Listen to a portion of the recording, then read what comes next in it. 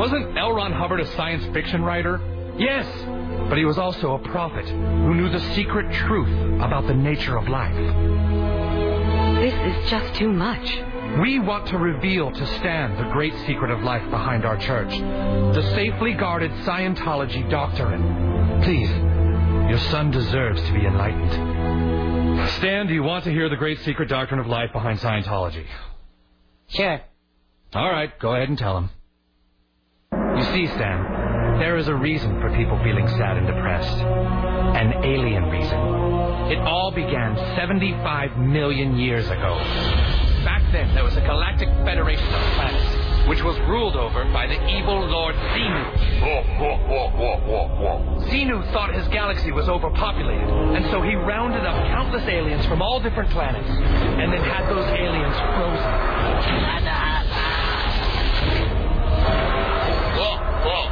The frozen alien bodies were loaded onto Xenu's galactic cruisers, which looked like DC-8s, except with rocket engines. The cruisers then took the frozen alien bodies to our planet, Earth, and dumped them into the volcanoes of Hawaii. The aliens were no longer frozen. They were dead. The souls of those aliens, however, lived on, and all floated up towards the sky. But the evil Lord Xenu had prepared for this. Xenu didn't want their souls to return, and so he built giant soul catchers in the sky. The souls were taken to a huge soul brainwashing facility, which Xenu had also built on Earth. There the souls were forced to watch days of brainwashing material, which tricked them into believing a false reality. Xenu then released the alien souls, which roamed the Earth aimlessly in a fog of confusion. At the dawn of man, the souls finally found bodies which they could grab onto. They attached themselves to all mankind, which still to this day causes all our fears, our confusions, and our problems. L. Ron Hubbard did an amazing thing telling the world this incredible truth. Now all we're asking you to do is pick up where he left off.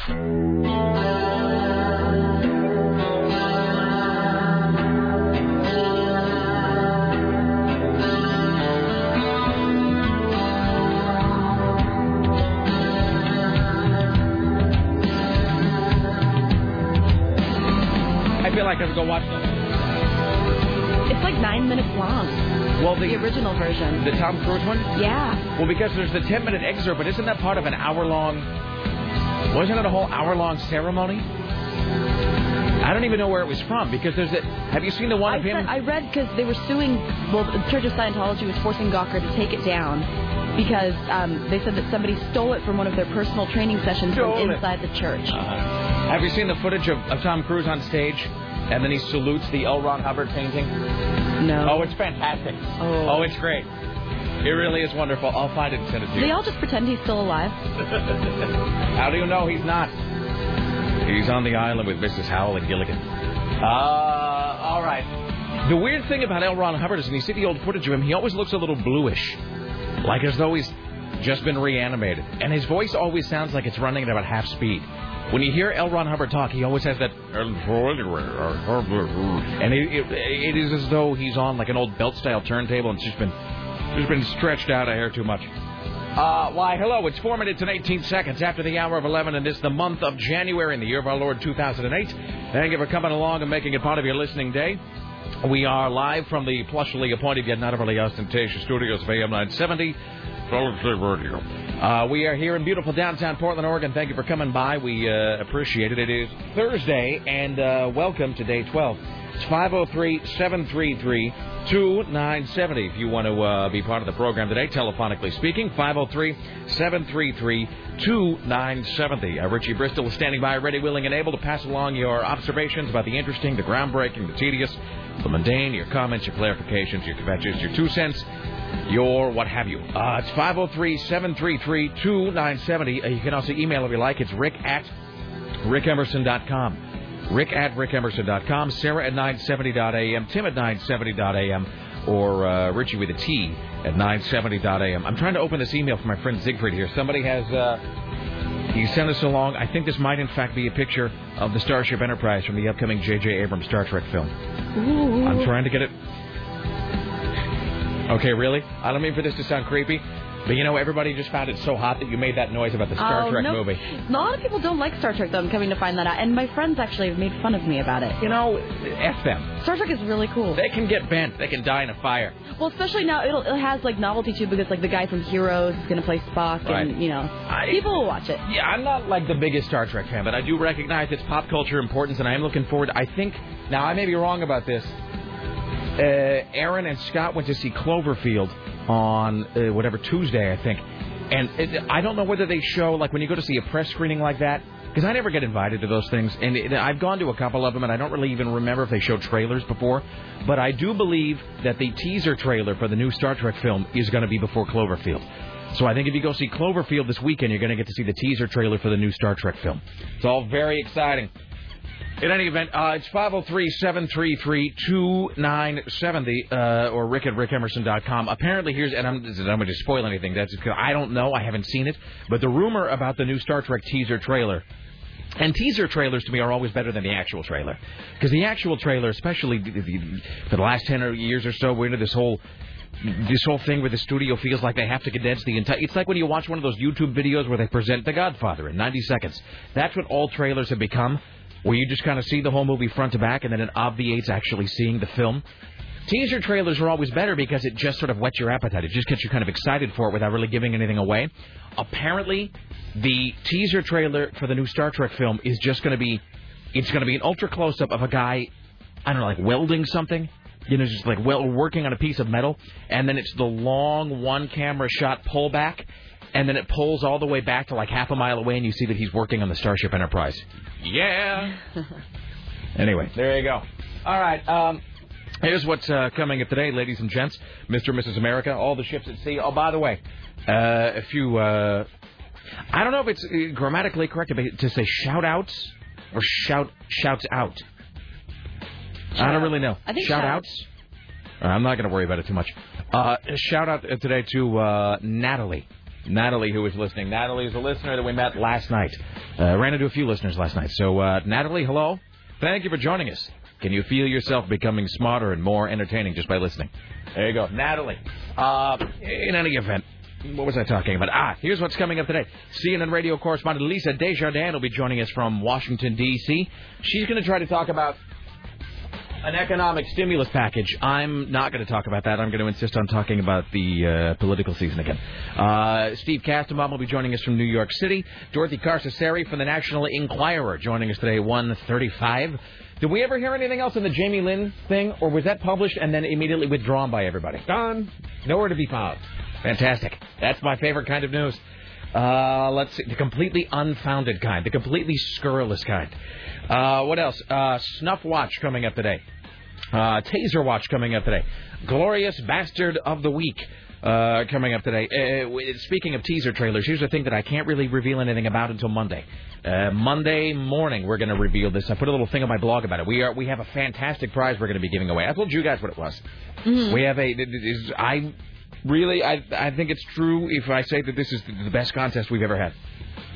It's going to be... I haven't even told you guys the mechanism, though, for how we're going to give it away. And by you guys, I mean Sarah and Tim. Now, you guys know the prize. We talked about this yesterday. The prize is fantastic. The mechanism by which we're going to give it away, if I do say so myself, is pretty fabulous as well. Now, I hate to be that guy talking about a thing that you're not going to... You'll have to just tune in Monday. Monday, we'll be revealing this prize package we're going to be giving away and the means by which ye might win it. You should be listening for that. That's Monday. Let's see. What else?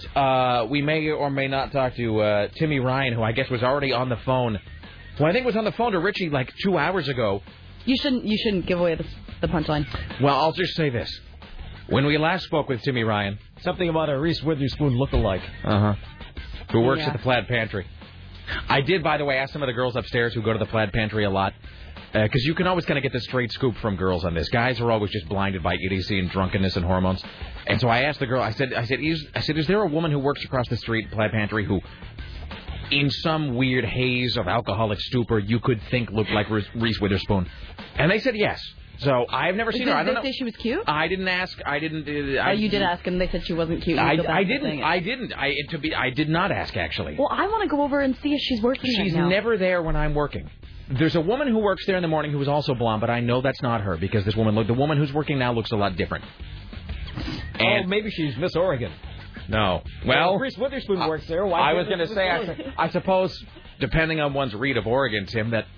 Oh, no, Miss McMinnville. We've seen Miss Oregon. She is an attractive lady. Miss Oregon is hot. She was really Miss pretty. Oregon looks like Scarlett Johansson. Just like a pole dancer, as you said the other day. See how I tried to be classy? And why do you have to ruin everything, Tim? Well, it's a compliment, I suppose. It is. People pay to see that. Mm-hmm. Not from Miss Oregon. That's the best of my knowledge. No, she may want to get into that business someday. I'll be sure to pass your thoughts along to her, Tim. I'm sure she'll appreciate your career advice. Best show ever. All right. Let's see. Well, anyway, so there you go. I don't even know what I was talking. Oh, anyway, so Monday we'll announce that. So Timmy Ryan had been in yesterday and had revealed that he had scored a date with this vixen who works at the Plaid Pantry across the street. And who's named after a cat. Yeah, her name is Tabby, apparently. And I'm only saying that because he already said it, so what are you going to do? Later on today, the results of that date. I guess he was on the phone with Richie a couple hours ago giving Richie the lowdown. So we'll, as men do. Anyway. She let herself out through the cat door. Tim? So Tim and I were talking about that actually right at the top of the show, about the people, and I'm not trying to pass judgment on Timmy Ryan. Timmy Ryan has a certain strange charisma to him, I suppose. But generally speaking, it's like people who take off their pants on the max. It's just, it's people who ought not be revealing any part of their body. You know what I mean? It's why we were talking about some people, I won't name names, but a couple of people we used to work with who... There are quite a few people we used to work with. Who, both on the air and then just around the studio, would sit and go on and on about the details of their private, intimate encounters, about their sex lives. And, unless you ask for it, nobody wants to know. And nobody really wants... Well, I mean, even if you do... Well, I was going to say even if you do ask, but I'm just saying nobody wants to know. The number of people I know, like in my day-to-day life, look at, like, it's one thing if Scarlett Johansson or Miss Oregon decides to tell the details of their sex lives. But think about just the average people you know in your life. People maybe you work with, people in your day-to-day existence, whoever shares the office, with you, whoever might be across the hall from you. Ask yourself if you really want to know what that person does when they go home and they strip off their clothing. The answer is probably not. Just most people aren't that attractive or that interesting. And the couple of people that Tim and I were talking about, I'm not going to identify them. I'm just going to say they're a couple of the ugliest people I've ever known in my life. I'm sure they're decent people in some way, maybe. I'm just saying they're unattractive. They're unappealing in every way. There are certain area towns where that type of procreation is encouraged, and that's fine. But they have to keep their population going. They insisted on talking about their sex lives all the time. And we didn't want to, as they say in New York, I didn't want to know from that. Anyway. I found that the people who talk most about their sex lives have, the worst sex lives. I know. I'm with you on that. Yeah, but it's like you don't have to brag about it. If you're happy, stop talking. You don't talk about it. Well, you and I, Sarah, have had that discussion before about people we know who feel compelled. Compelled? No. What? Who? Oh, yeah. Well, I was thinking of somebody else. You're thinking of that person. I was thinking of somebody else altogether. Do I know the person that you're thinking of? Yes. Never mind, anyway. Okay. But, people who just feel compelled for no readily apparent reason. Anytime the conversation drifts even remotely towards l'amour, then they have to uncork some observation to let you know just how much sex they're having. It's ongoing. It's all the time. And it's of a variety that you can't even comprehend. And you're just sitting there going, stop. Stop. And you don't even know, dude. Dude, you don't even know. Dude, you don't even know. Dude, I can't even tell you, but I will. I will unless you gag me. Unless you cut out my tongue, I'll talk about it. That was more of a 70s thing when people came to work. That's the thing, too. See, here's the other thing. I was just thinking about that as well. I know that we're already way off course today, and we already got people on hold. Whatever. The 500-pound guy with the boils on his face talking about all the blank he did last night. Yeah, exactly. And it is kind of a 70s thing. And even when it's not somebody who was alive in that era, it's almost like they're channeling that. You know what I mean? It's like they're channeling the Brian Fantana kind of vibe. And I used to work with this guy. I won't give his last name. This was years and years and years ago. Different market. I used to work with a guy named Ken. And this guy, Ken, would always come in, and he was like with the non-sequitur sex comments. And what I mean by that is a comment that it's one thing if you're talking about sex or girls or dating or whatever, and somebody goes, yeah, well, speaking of that, let me tell you about this one time I had two, or whatever. And that is like its own level of ick. But then the non sequitur sex comment is when it literally comes from nowhere. And I would be working with this guy, Ken, and he would, like, this is back when I was a radio DJ, and I'd be finishing up my shift, and he would be like the guy coming on after me. So, like, he'd be on the air at midnight. So he'd come in around 11:45, and he's, filling out his paperwork and pulling his CDs or whatever. And I'm sitting there, and I'm signing all my paperwork, just trying to get done so I can leave at midnight. I'm sitting there, no noise in the room except the monitor speakers playing the song, and then the scratching of my pen on the FCC log. And Ken is over there pulling out his CDs, and then for no readily apparent reason, he would then say something like, I don't know about you, but it's about time that I go out and get laid. And you're just like, dude, who are you? Where did you... And here's the other thing about guys like that. Guys who have that weird 70s Sex Panther vibe, they are also the guys who have to unbidden tell you how long it has been since they last got some. Or, like when the last time it happened was, or, I don't know, man, I'm going on 3 or 4 days. I got to go out and find me something. You're just like, and in your head, will you please shut up? Will you please quit talking about this? Will you please never bring this up again? I have to go home and jam Q-tips into my brain. Jesus, it's like 20 after. Tim Riley's working on the following stories for your edification today. I was. Oh, here we go. 4 paparazzi were arrested for trying to run Britney off the road in the valley last night. We're getting closer to that fabled Princess Diana ending that everybody knows is going to happen. Hooray. George Michael signs a record-breaking book deal. A woman has filed a lawsuit alleging an unwanted toe-licking during an eye exam. Mike Huckabee vows to send all illegal aliens home. Okay. Seriously. Manimals are coming. Cloning humans with animals. Really? Did you just make the Manimal reference? Yes, I did. Excellent. Well done. I've been waiting for a story like that since the 80s, and finally it's here. Manimals are coming. Half man, half ant. They called him Mant. Mant? I remember. Yeah, Mant, baby. OJ is out of jail back in Florida. Well, of course. Why wouldn't he be? Joined today, as are we always, by the lovely and talented Sarah Dillon. Why, hello, and how are you today? Hello, I'm doing well. Now, I want you to acknowledge that I did something out of character for myself yesterday. I went up and I looked at Lisa's baby. You did look at Lisa's baby. Isn't that the cutest baby? Lisa's baby, Olivia, who is fairly adorable and fairly... I don't mean that... not implying this is the case, but it's almost like the baby was drugged. Seriously. We were at the mall yesterday. We went out to Washington Square, and we were there for about 3 hours. The baby did not wake up once. Have you checked whatever's in the baby's bottle? No, Lisa. It's just content because she was kind of concerned too. She brought it back to the right. She brought it back to the place. I know this baby's defective. I know she's so good and she sleeps all the time and eats a lot and the doctor just said, well, if she's content, she's not totally gonna be mellow. Yeah. I mean, I guarantee you that I was not anywhere near that mellow growing up. So. No, everyone's really surprised. She's, when she's awake, though, she's really active. The baby's pretty adorable. Looks a lot like Lisa. It's weird you can spot that even. I know, huh? I know that we're now becoming Katie Holmes and David Letterman talking about what time does your baby go to sleep? What time does your baby wake up? But that baby does look, how old is she? Like 2 months old? Yeah, 2.5 months. Already looks a lot like Lisa, which is, it's weird how you can spot that. Mm-hmm. She has her eyes and her mouth, too. I could see her mouth. I'm like, holy God, that's like a little version of you. Isn't it kind of weird, though, when you look at a baby and then you realize it looks like the parent? It's just a weird thing where it just freaks you out about and I'm not like a creationist or anything. Like I believe in science and all that, but that's kind of one of the reasons I don't need to believe in creationism, because science itself is just so unbelievably messed up and just creepy and fascinating and weird. I mean, it's just strange. I mean, Lisa, I know that I'm like, I don't even have kids and I'm doing this, but Lisa's like the billionth person to make this observation, but she's like, it's just so weird that I made that. And it is kind of weird when you think about it. It's like that day. These are like those things that my wife would call stoned revelations that I somehow have even when I'm just stone cold sober.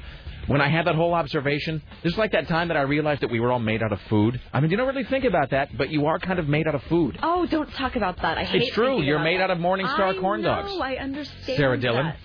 That. All right. Speaking of my wife, well, anyway, I don't know. Just to say, if I do seem a little loopy or today. Someone steal your car again. No.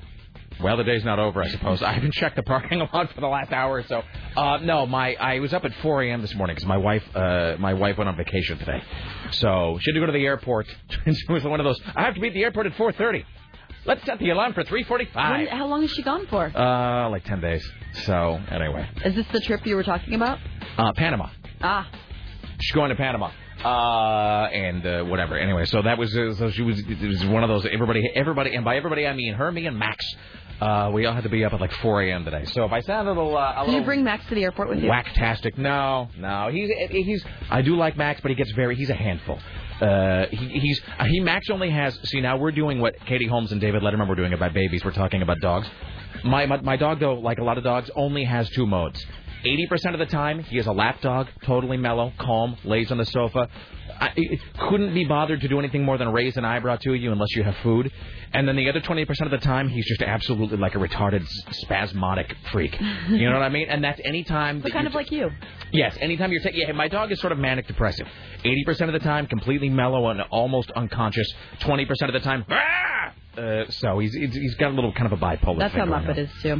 All right. Well, before we do anything else, it's 503-733-2970. Oh, by the way, another shout out to Danette. I just wanted to thank Danette, who was out there listening today. So, hello, Danette, and how are you today? Glorious Bastard of the Week coming up. I've got a handful of stories that we're going to get to here in a second before we do anything else. Lisa Desjardins, Steve Kastenbaum. This is somebody. Hello, sir, madam, as the case may be. I presume I'm a sir, but I'm not. Only your doctor knows for sure, my friend. What's up?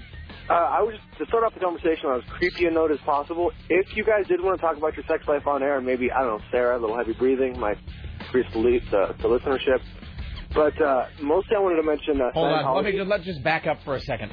Are you, in fact, a radio consultant? Because that's exactly the kind of thing a radio consultant would say. You know, guys really respond to breathy female voices. People are afraid of big cities. People love talking about the weather. Now, what you should do is maybe have an entire segment every day where you talk about the precipitation or maybe the humidity. Talk about the chance of rain. Everybody has weather. People in New England take their snow very seriously. So what you should do, Sarah, is turn your microphone a lot hotter and then just sort of breathe into it when you talk. This will really trigger a response in the male demographic. I'm sorry, I've hijacked your call. What were you going to say? Oh, I'm lost. Anyway, with Scientology, I don't know if you're familiar, but L. Ron Hubbard was actually a really respected science fiction author before he became God. Here's the thing, and so nobody thinks that I'm painting with too broad of a brush. He was not only a successful science fiction writer anyway. I can't speak to his acceptance within the community. He was actually a really good science fiction writer. That's the thing about it. As much as everybody piles on that movie Battlefield Earth, with John Travolta because it's a big load. It's the worst movie. It's the worst movie ever made. But I got to tell you, the book Battlefield Earth, which is, Jesus, I think 1,200 pages long. Battlefield Earth, the novel. I haven't read it in a few years. I'd have to go back and read it again. But I have to tell you that the Battlefield Earth novel is actually really good. I enjoyed it. For a 1,200-page novel, I think I finished that in like 5 days, 6 days. I mean, it really is pretty gripping. So, what can I say? The guy can write. Draw from that what ye might. Well, it's kind of funny to me that his science fiction is more believable than his religion, I think, to a certain extent. I didn't say that, sir. That's Frank Collar. No, it's true. I know. All right. Now, his novel, Battlefield Earth, is really, really great. And then he wrote this... Because that's what it is, a novel. It's not a Bible. And then he wrote the whatever. I'm not saying the Bible is, I know what you're saying. Yeah. No, and then he wrote this 10-part Mission Earth series, which is pretty great as well. I don't know what else he wrote. Like, around the time I was like 14... I kind of drifted away from sci-fi and fantasy, and that was actually one of the last big sci-fi epics that I read. The saga of Johnny Goodboy Tyler, it was. All right. Before we do anything else, let me read a couple of these, then we will break. Hey, did you have this thing about the toe licking, Tim? Did you say you had that? Yes, that was one of my headlines. Okay, then you know what? I won't do that. I'll just read this. You can do toe licking if you want to. No. I'll let you do it. You'll really do more justice to it. I've just got this. This is from The Sun. Speaking of two people, and I realize that this story is useless without pictures, but you can read this at The Sun if you'd like. Two randy travelers shocked air passengers with a live sex show on a packed jet, a court heard yesterday. And here's the thing about it. Olga, blah, blah, blah, blah, blah. And you can tell what they look like from their names. Olga Bezmelnitsia was spotted pleasuring her work colleague. So something about the word pleasuring, by the way. Spotted pleasuring work colleague Sergei Gorlov during a flight from Brazil to London. Their antics stunned fellow passengers, including children, who alerted British Airways cabin crew. They were asked to stop and then arrested at Heathrow Airport. Crew members were approached by passengers complaining the defendants were acting in an indecent manner. Wait for it. A female cabin member went to them and saw the female defendant was face down in the groin area of the male passenger. And I'm going to pass these photos around so you can see what they look like.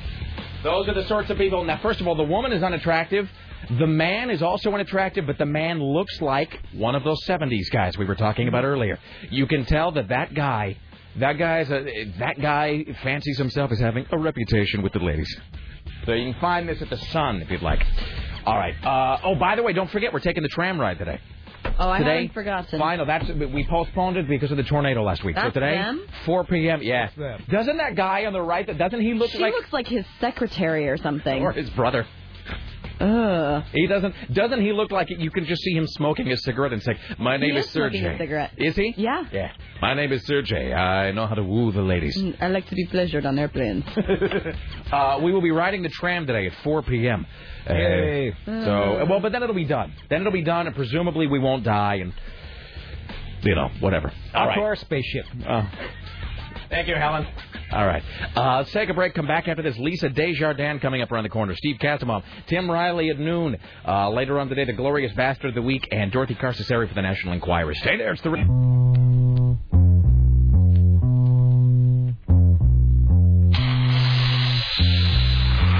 It's the Rick Emerson radio program. Thank you for coming along. It's 503-733-2970. 503-733-2970. Lisa Desjardins joining us in mere moments. Let's see. And then we've got Steve Casimov coming up at 11:50. Tim Riley at noon. And so forth. Before we do anything else, let's... It's called Sex Panther by Odeon. Hurry back soon. It's quite pungent. Richie's not moving too well today. I think he might, in fact... he's a little crazy. I think Richie might have some kind of a limp going on today. Hello, Richie Bristol. How are you today? Yeah, my leg's sore. It's a bowling injury. How did you injure your leg? Bowling. Last night or when? Was it last night? No, it takes a couple days when you... For the bowling injuries to really kick exactly. in? Exactly. Yeah. All right. That we drink down like 5-6 pitchers. At least. I see. All right. So it wasn't really the bowling so much as it was the rampant flooding of alcohol into your body's poor cells, which at this point are still not able to cope with the abuse that you heap on them. Yes. Okay. I see you're wearing... What is it? Is it an all Kenneth Cole day today? No. Okay. I don't even know the brand. All right. So when are we doing the tram thing? Is that when it... Oh, you got white sock, dude. Okay, they're not just... I hate to sound like Mr. Blackwell. But he's got, a nice pair of shoes. This is what he's got a decent shirt. I yelled at him the other day at bowling. I'm like, he wears these nice dress shoes, nice dress pants, and white bunchy athletic socks. And they're bunchy athletic socks with like the logo on the side. They've got like the blue crest on the side. Dude, are you trying to make a statement? Are you trying to cut out your own personal style here? No, that's all the socks I got. Doesn't your sister give you piles of clothing? Yeah, but they're white socks. You could drop, I'll buy you black socks if you really need some. If it's really, honestly, if it comes down to like rent or socks for you, I will spring to buy you something to cover your feet. And it's not like I'm a fashion plate or whatever, but you just can't. You're a decent looking guy. You can't ruin the whole thing with white socks like that. You're never going to get invited back to the swingers club that way. Well, that's what oh, never mind. All right. So, tram today, when? 4? 4 o'clock. Okay. And so it's you, myself, Tim, and Sarah. And I guess, did you drive today? Yes, but I'm going to go home and let out Muppet and stuff, so I'm going to leave. So I guess we'll all meet maybe in the parking lot or something there, because I have somewhere to be at 5:30. So we'll all meet there. But it's all icy and whatnot out there. I went out to my car today, and I had to get up. And, of course, I had to do that thing. And I know that I'm not the only one who does this. I had to do that thing where, I don't know what else to compare this to except to say that it's almost like my air conditioning. Because every summer, I realize that I haven't filled up the Freon in my air conditioner. I got the 2 air conditioners at home. I got one in the bedroom and one in the living room. And the one in the bedroom only works sort of intermittently because the Freon is sort of running out. And every summer, I'll be like, well, it's the first heat wave of the summer. I better plug in the air conditioner and get it. And I hit, the on button, and it does this sort of thing, and it doesn't. And I realize it's not really working correctly because it's not charged. And I think to myself, damn, curse my metal body. Why didn't I go and get the Freon filled? And I realize it's just because I forgot about it. And then I vow to myself that at the end of that summer, I will get the air conditioner filled so the next time it gets hot, the air conditioner will be ready to go. And then, of course, I never do. So it is with winter, because every time there's frost or ice on my windshield, what do I realize I do not own? I don't own an ice scraper. You know what? You should just not even own an ice scraper. I have this de-icer spray stuff. It is genius. Now, is it like a little, it looks like mace? It looks like a bottle of Windex. It's like $5 at Target. And you just spray it on and it just melts it? spray it on and it melts it instantly. It's like Really? It wasn't even there. Seriously, I have this thing and I put on like one spray and my car is covered in a thick sheet of ice. How long does it, I was going to ask how long a bottle of that lasts you. Oh, it's a full bottle. I mean, it's the size of a big Windex bottle. Oh, that's fantastic. It is the greatest thing ever. I cannot stress it enough. Like, I spray it, and it melts the ice instantly, like, in 2 seconds. Well, see, I used to have that stuff for your car lock, because I used to have this car where the lock would freeze all the time. And so I had to buy this stuff, and it looked like a little thing of mace or pepper spray, and it was you'd, like, jam it into the car lock, and you'd spray it into the car lock, and that way you could... Because otherwise you'd put your key, and it would just bend the S out of your key. So no, the bottle I bought, totally affordable, $5, huge bottle. It just needs a couple sprays on my entire windshield, and it was just completely Let's clean. see if everybody can figure out exactly how trashy I am. So I don't own that, nor do I own an ice scraper. You did a CD case. No, I use my driver's license. Close. That's, in fact, if you look at my driver's license, it's all just bent to hell. Like the little whatever, like the little saran wrap, like the coating they put on, it's peeling away because I'm out there. And of course, I don't own any gloves either. So I'm out there, and everybody who drives by knows exactly what you're doing and why you're doing it. And if you get pulled over by the cops, they're going to look at that and say, what do you do with this? That's the other thing, is it does look like I just manufactured the driver's license in my basement, because I'm out there like a hick, scraping my windshield with a driver's license, because I can't. And it's not that I don't have $1.99, it's just that I never think to do it. And every winter I think to myself, yeah, next time I really got to buy an ice scraper. And then whatever. You can use warm water, or you can cover it with like a sheet. They have a sheet that you can put over it. I suppose. Hey, we should track down Lisa, see what that's all about. Lisa D? Yeah, she's supposed to be here at this moment. So we'll do a couple of these calls and we'll get Lisa and Steve here in a second. Oh, and speaking of me being a hick, we'll get to my other thing here in a second. Hi, you're on the Rick Emerson Show. Hello. Hi, Rick. I'd like to volunteer my services for you for your summertime air conditioning dilemma. Oh, is this that you run some sort of air conditioning store or business service? I'm a air conditioning repairman. Yeah, I carry around the bottle of cold stuff with me all the time. Let me ask you this. Now, in terms of air conditioning, I don't really understand how air conditioners work. But isn't it true that there's the tube or a can or something of Freon inside that you got to get filled like once a year? Yeah, absolutely. You do. If you have a leak, you do. Okay, and I don't know. But if you don't have a leak, does it just stay good forever? Yeah. Really? So if I don't, most of them have a leak though. Because I've got this air conditioner the air conditioner has been in our bedroom for about 5 years now, and every year it works a little less well than the year before. You know what I mean? You're leaking. Yeah. So do I just stick that in my truck and take that into some air conditioning place and tell them? As a fan of yours for years, I'm volunteering my services free to you. It would be improper and actually in violation of CBS rules for me to take you up on that, but I do appreciate the offer, sir. I got one quick thing I got to let you know. Yes. I lost you about 2 years ago, and Seahawks went to the Super Bowl. I started listening to sports radio. Do you feel bad about that now? We won't talk about it. Let me ask you this: on a scale of 1 to 5, how guilty do you feel about the fact that you quit listening to us? 10 for sure. Thank you. But my good buddy wanted to borrow my Bigger Than Jesus DVD, which I did pay full price for, by the way. Thank you, sir. Lent it to him, started listening to you again, and I must say it is fantastic to be back. And don't say mean things about bass players. All right, thank you. I've never said anything mean about bass players. No. I say mean things about drummers. 2.5 years ago? What did I say about listener party? Let's see, on the radio you said bass players could be taken out of music and nobody would know the difference. I never said that. That is not a thing I would ever say. Oh, it hurts so bad. In what context was I saying that? Because that didn't even sound like anything I would say. Live in denial. It's not my problem, man.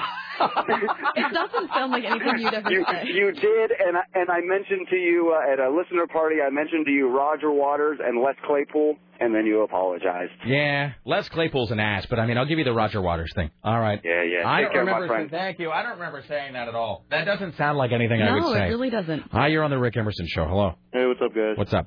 I just wanted to give you a little tidbit of information. Don't ever use warm water to rinse off your windshield. Okay, now... 'cause it'll just shatter it. That's not true. Yeah, hot water shatters it. You're always supposed to use cold. Is that true? Yeah. Why would? But I mean, but see, you it's so hot. Hold on, but you have no first-hand knowledge of this. This is a thing that you have heard. Used cold water. But this is a thing you've just heard from other people. This is perhaps fourth-hand knowledge. Well, my parents, but what the hell do they know? That's what I'm saying. Well, because that wouldn't make any sense. Like, even my coffee pot. I got to tell you this. Like, I get the Mr. Coffee. Pot that everybody buys at Safeway for $19. You can make coffee with that thing, dump the coffee right out, and put cold water into that, and it's completely fine. Which is what I do every time, and it doesn't break. It doesn't break. Maybe I'm just an idiot. Yeah, I find it difficult to believe that General Motors wouldn't use at least the same quality of glass, as like a Chinese coffee pot plant. Plus, windshields are coated in plastic, too, That's so I guess I am dumb. You realize now, having gotten hip-deep into this, that you are completely incorrect. I'm a little informed, sorry. All right, thanks. Bye now. Wow. All right. Is this Steve or is this Lisa? All right. Ladies and gentlemen, the 12, welcome now to the Rick Emerson radio program from the Hill. CNN radio correspondent Lisa Desjardins. Hello there. Hi, guys. How are you? I'm well. How are you? I am fantastic. I'm wonderful. I'm actually a little loopy. Let's all pretend that it's not the case today.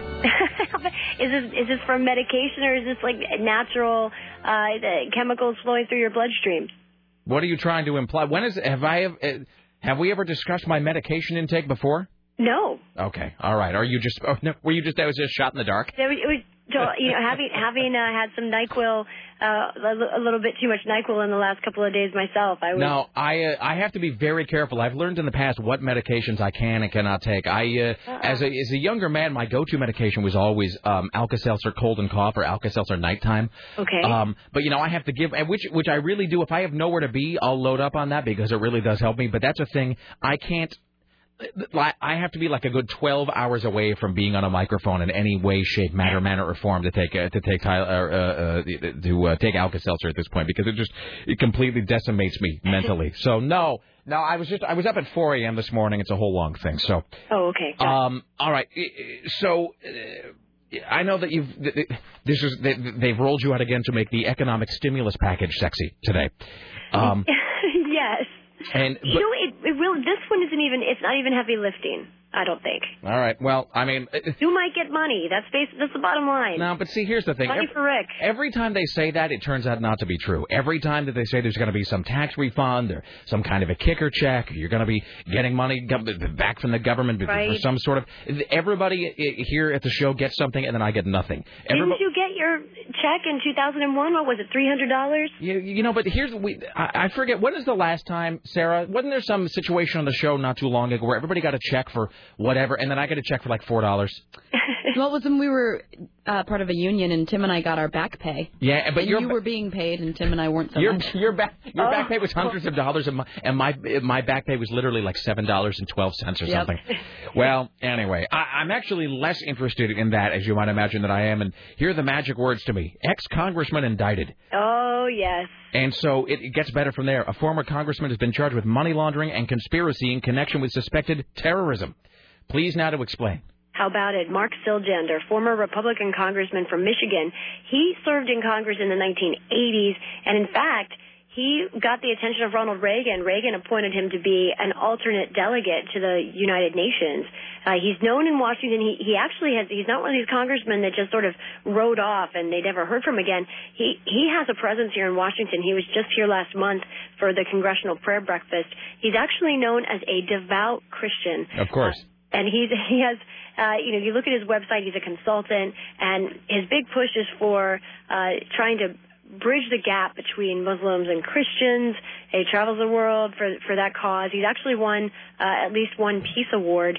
And his lawyer denies all these charges. And essentially what the charges are is that Mark Siljander took $50,000, they say, from this Islamic charity group that investigators say was really a front for a terror fundraising mechanism. They say the group took money and sent it off to an Afghan warlord, and more on that guy in a minute, but essentially that warlord is connected to the Taliban, and he has supported Osama bin Laden in the past. We'll get back to him, but the investigators say this charity was essentially bogus, and that Congressman Siljander worked for this charity. He was paid $50,000 to lobby to try and get this charity off the terror watch list, to try and get it off the list saying it was a terrorist organization. What's more, that $50,000, they say that was stolen from foreign aid money from the United States government.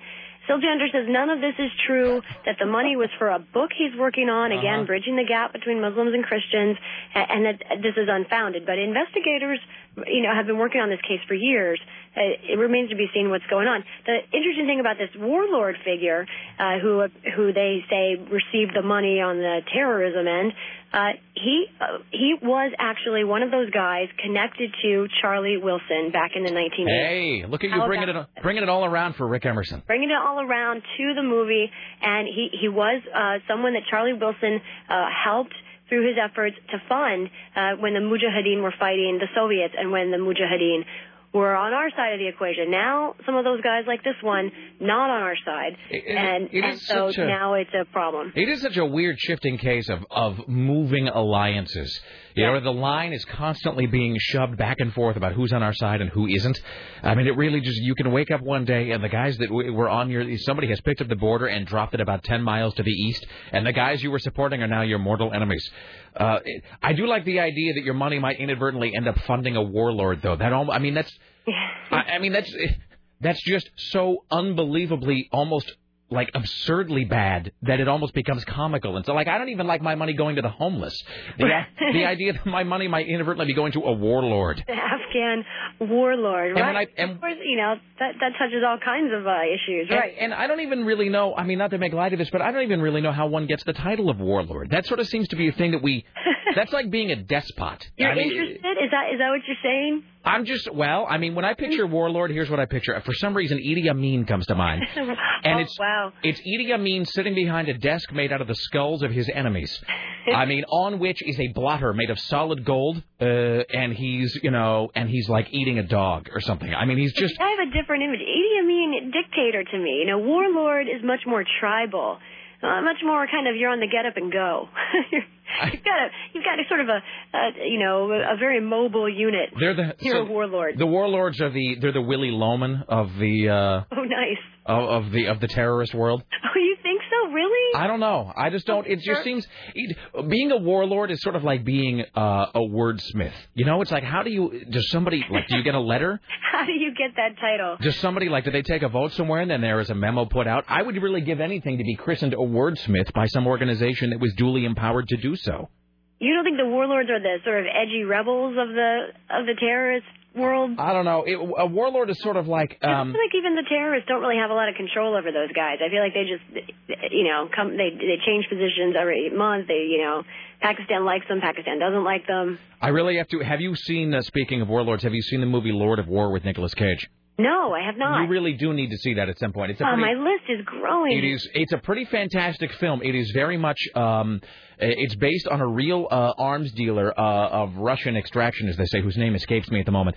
But imagine Goodfellas if Henry Hill, instead of being a gangster, had been an arms dealer. That's great. It really is quite a fantastic film. And Nicolas Cage has this ratio where he makes one good film to 10 pieces of doggerel. Okay, because I've got really mixed feelings about Nicolas Cage. I don't have mixed feelings so much as I have the feeling that he makes bad films. Yeah. I want to like him, but I find it difficult. Well, because he just chooses his material. Really, it's like picking Scrabble tiles out of a bag in the dark. He just has no filter. I really think that with Nicolas Cage, I think it's just that he just throws a dart or something, or just, he just spins around with a blindfold on his head, like he's about to pin the tail on something, and then he shows up at whatever set he points at. But he made, Leaving Las Vegas and then 10 years of bad films, and now he's made Lord of War. And with National Treasure, he's now embarked on his next decade of terrible cinema. Precisely.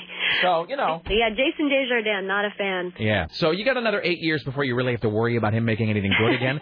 In the meantime, see Lord of War, and it sounds like you may have already seen Charlie Wilson's War, but if not, you got to see that as well. I haven't. No, it's on my list. I feel like I have, but I haven't yet. But before we go, because I don't know if we're getting close on time here, I got to put in a plug for this stimulus package, not just because CNN is making me, but here's the situation. Here's what people need to watch for. It's not really just about, where does Congress, where is it going to spend the money? Is it going to be rebate checks for people? Is it going to be to the unemployed, or are they going to build some bridges and roads? What are they going to do?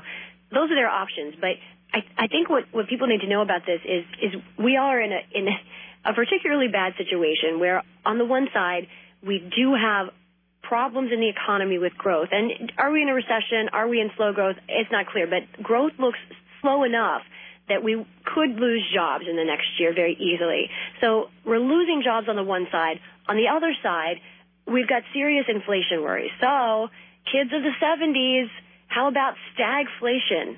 How about that term now actually hovering over the Capitol? There's very serious concern that stagflation could come back, and that's why they're moving so fast to try and put some sort of shock into the economy so that we can get through this. It's not clear we're going to have stagflation, but we could have a situation where unemployment goes up and so does inflation.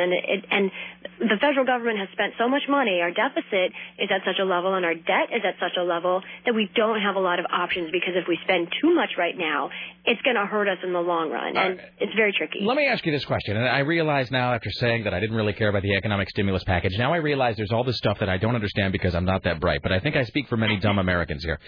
Okay, so we have... Let's leave aside the issue of deficit versus debt, because I don't really know the difference, and I don't know that my brain is really sharp enough. The debt is a lot bigger, yeah. Now, the debt's a bigger problem. Right? Compared to other industrialized nations, do we have, and I suspect it's more, do we have more debt or less debt than other countries? It depends on who you compare us to, but generally more. Let's say big China. Dollars going down more. China owns much of our debt. Well, that's great. And that's why the dollar is worth less and less internationally, is because we have so much debt overseas. That's probably the main reason. Is there any place in the world I can go for a couple of weeks where my dollar's not going to be virtually worthless? Well, I understand in Zimbabwe, where they have 1,000% inflation. Fantastic. Done and done. The Emersons are going to Zimbabwe. That's right. Here we come. That's fantastic. Great. Wonderful. All right. I'm sorry for being so loopy today. Hopefully there was at least some sort of... I didn't pick up on a single sign. I think you speak too much. I think you're good. I'm concerned. In my head, it's just like a thick white fog today, during which I can discern only the barest rudiments of structure. So. Like carnival mirrors of sound. Really, that's what's going on? Exactly. That's a great. I'm gonna come up with an album called that at some point. All right. Enjoy. Are you on tomorrow? I'm not on tomorrow. Oh, cruel fate. I'll be, because I'm going on a long stretch after tomorrow on all the elections and stuff. So I'll be working for the next 2 weeks, I guess, straight. So all right. I'm getting tomorrow off. And I just found out today do you know who CNN's Tony Harris is? I don't believe so, no. Oh, okay. He's one of our anchors, and I just found out that we're doing like a 5-hour show, him and I, on Super Tuesday, and it's just sort of a strange concept to me. That is fantastic. Like a 5-hour radio broadcast? Yes. From... How about it? From where? From D.C. or from where? No, I'll be in Atlanta at that point. Oh, at the CNN. That's pretty fantastic. Arena. Excellent. Wonderful. I have no idea what we're going to do. It'll be interesting. I got to tell you, I've already told my wife and like everybody I know, the circle of acquaintances, just not to expect to see me at all that day in any way, shape, or form. I'm just going to be sitting at home with the door locked and just sitting there with a remote control and a stack of microwavable pizzas. Right, perfect, exactly. That's it. I'm not going to leave the house at all. Just one final note now before we go. Maybe we can put you on our show. We might need you. Well, for comment. If you really need someone to come on and tell bad anecdotes about, if you need somebody to compare the political race to an episode of Three's Company, I'm your guy. We may. I had some observation to make about something or other, but it's pointless at this juncture. All right. Well, have a good day off. Have a good weekend, and we will talk to you sometime next week then. Fantastic. Thank you, Lisa Desjardins, ladies and gentlemen. Fantastic. Wonderful. And we blew right through Steve Kastenbaum's segment. Sorry, Steve. What can I don't even think he tried to call, did he? Steve, I have no Steve. Oh, wait. 2 copies? Yeah. Hey, the Inquirer is sending us 2 copies a week now? Oh, my God. Richie, I love you. Look at that picture of Kirstie Alley. Oh, my God. Tim, look at that picture of Kirstie Alley. Oh, jeez. Wow. Jesus. Plus, Brittany attacked and cursed Dr. Phil. Oprah to Dr. Phil, you are fired. Wow, so this is like a day early, right? Kirstie goes berserk, meltdown over her weight. Yeah, it doesn't come out on Standstill tomorrow. And, of course, here's the obligatory her final days story. Tim, whose final days do you think the Inquirer's covering? Oh, Brittany. No. No? Are you any good at 20 questions? You want to give it a guess? You want to try to narrow it down? It's a she? It is a woman. It's I can't go on. Blank's final days. post what they claim is the final photo of her. How sad if you're her. That's so mean. And is she still alive? And they're already claiming it's... That is great and terrible. This actress is still alive, and yet the Inquirer is publishing what they're calling the final photo. Okay, so she's an older actress. She's an older actress. Hint?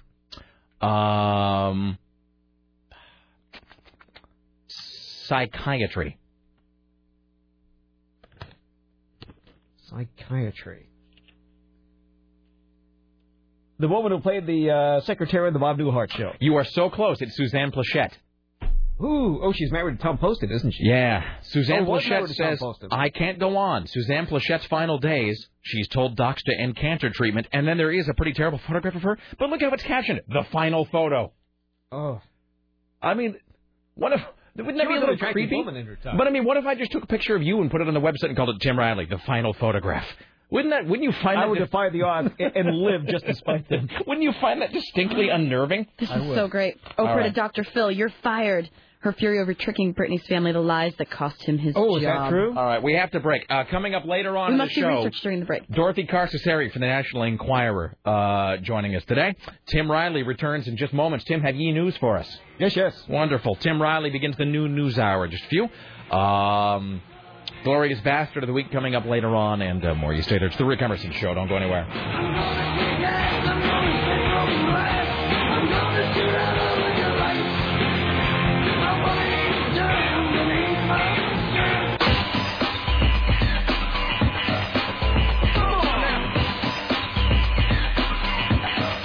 I think they've stopped putting the blue dot in the Enquirer.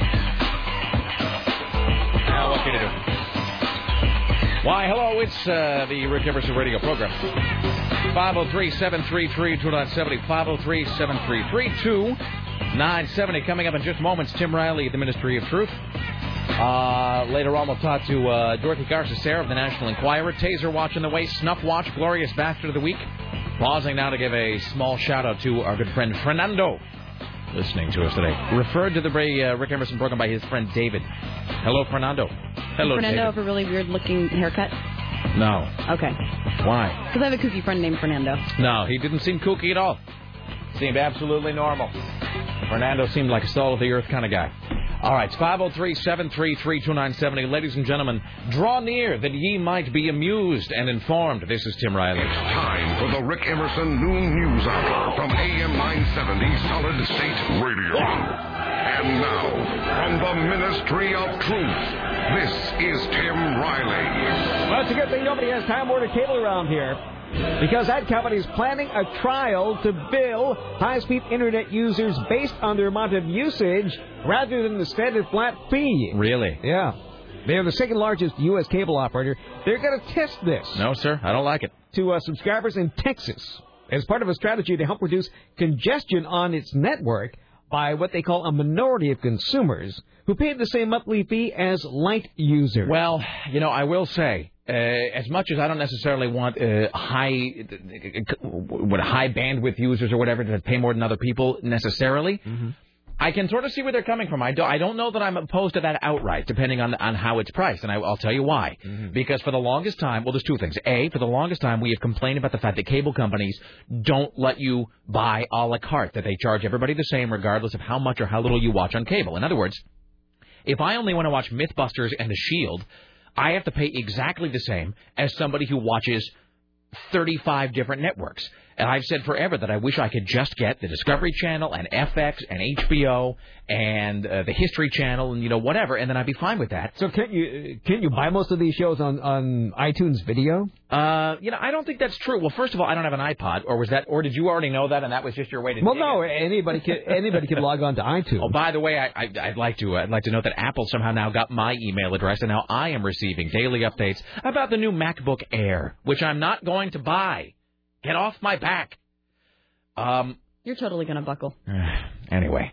I guess you can get television shows online now. But I wouldn't do that if I could just... it would be much more appealing and simple to me if I could just get the channels I want. It sounds like I'm reciting copy from a spot. What is that? I don't know. It sounds like I think I'm inadvertently duplicating the copy from a spot running on the station. But if I could just get the channels that I want to watch without having to pay for the entire boatload... And then, whatever. So a guy who's watching 30 channels on Comcast pays $50 a month. And if I'm only watching 2 channels, I pay $12 a month. That seems fair. Also, Comcast recently was caught. They denied it, but it was true. The AP showed that it was true. Quote, throttling bandwidth, which means that if you were doing file sharing online or doing torrent sharing, you're using BitTorrent, that Comcast was actually squashing the amount of bandwidth you were able to use. Which I do believe is a violation of their terms of service. Yes. And the FCC is getting involved, but they deny they block any internet traffic. They denied, even though it was shown to be true by the Associated Press. And everybody was sort of upset by that, saying, well, hey, I ought to be able to use whatever bandwidth, blah, blah, blah. So in a way, AT&T is doing this because they do have a lot of people using a lot of bandwidth, and they don't want to illegally choke off the bandwidth, but they do feel like they're getting hosed by people who just download gigabytes of stuff every day. So I don't really have a problem with that. I just hope that it's not exorbitantly priced. You know what I mean? I don't see any prices mentioned here. It seems fair that the more you download, maybe if you're using more bandwidth, you pay a little more. That's how it is with your cell phone plan for most people, where you get X number of minutes or data or texts or whatever a month, and if you go over that, they charge you more. I don't necessarily have a problem with that. I just wish that they would do it with their cable so I didn't have to pay. I don't even, can I tell you this? At the risk of sounding fiscally irresponsible, I don't even really know what my cable bill is every month because Laura handles that one. Because because I know if I see it, I'm going to choke. I know if I see how much I'm paying, it's just going to make me gag. Mine's $137.54. Now, do you have HBO or anything? No. Do you have any of the premium channels? Yes, I have digital something.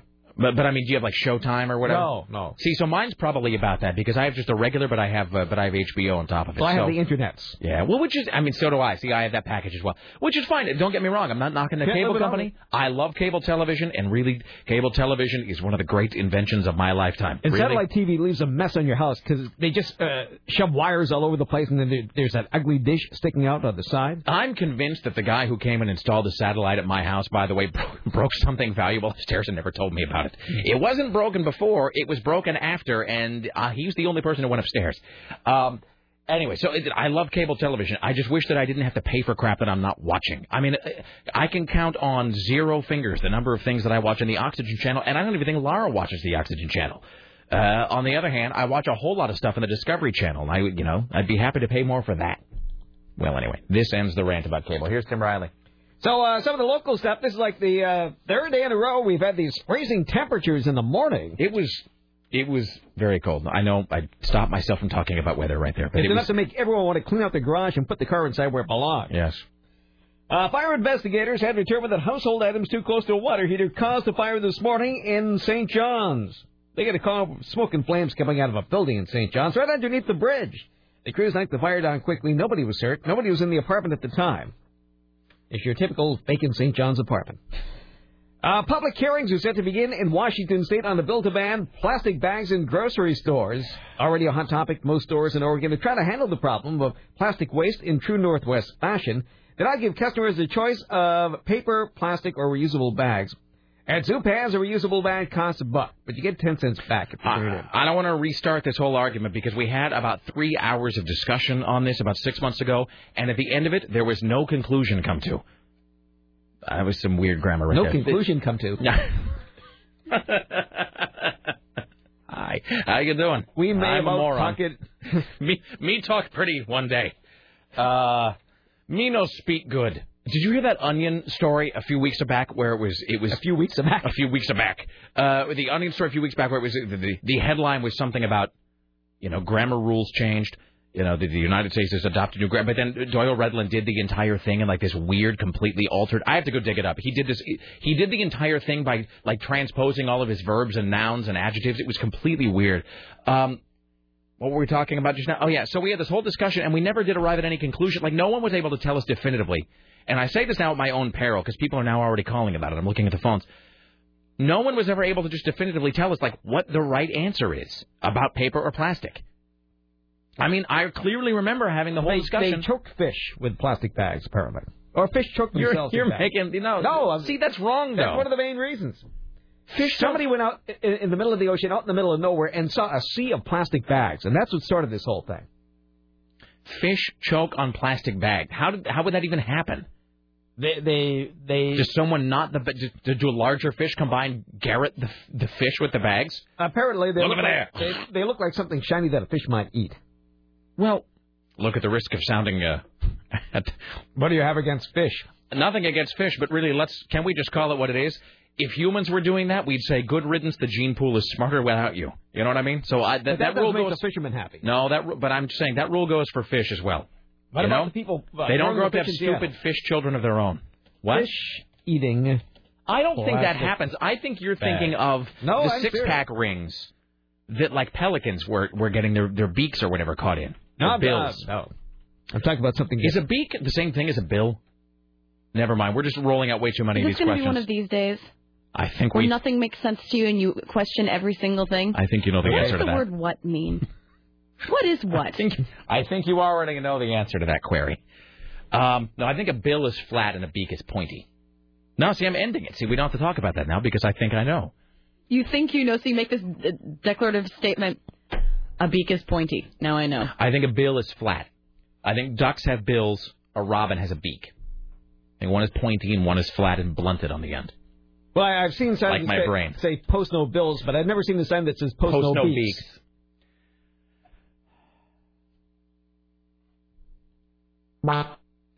Anywho, so there you go. I think you're thinking of the six-pack rings, though. No, it's a different story. Okay, well, whatever. Somebody must know. Yeah, I know.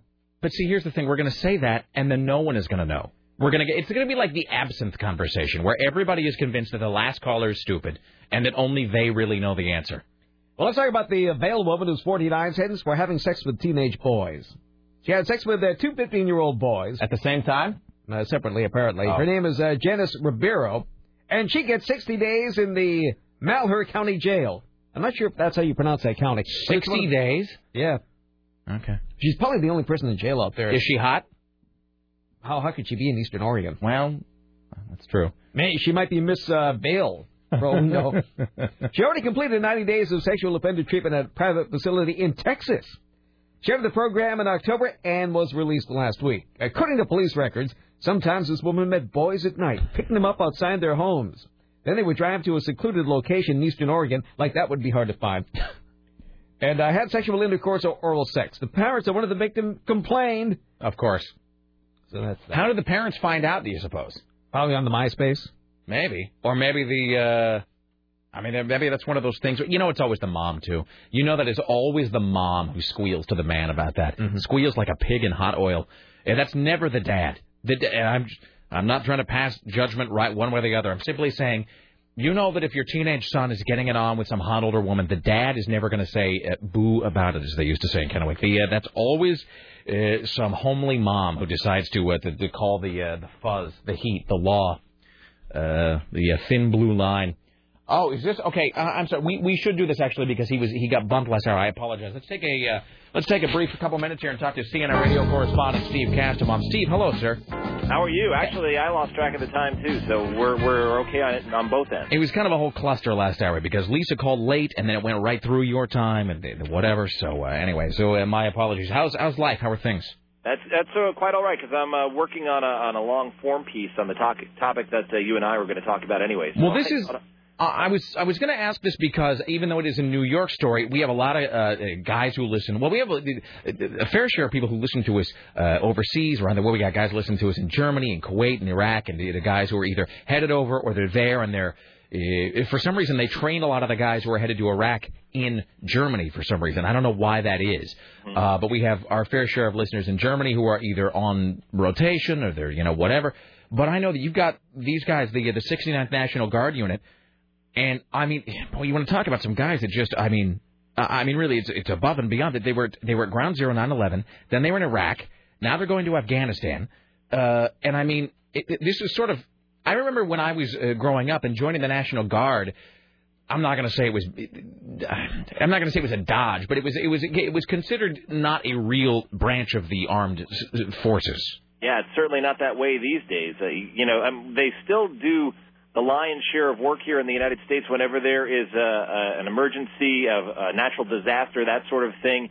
Like when we have hurricanes, when we have floods, they're out there doing the grunt work.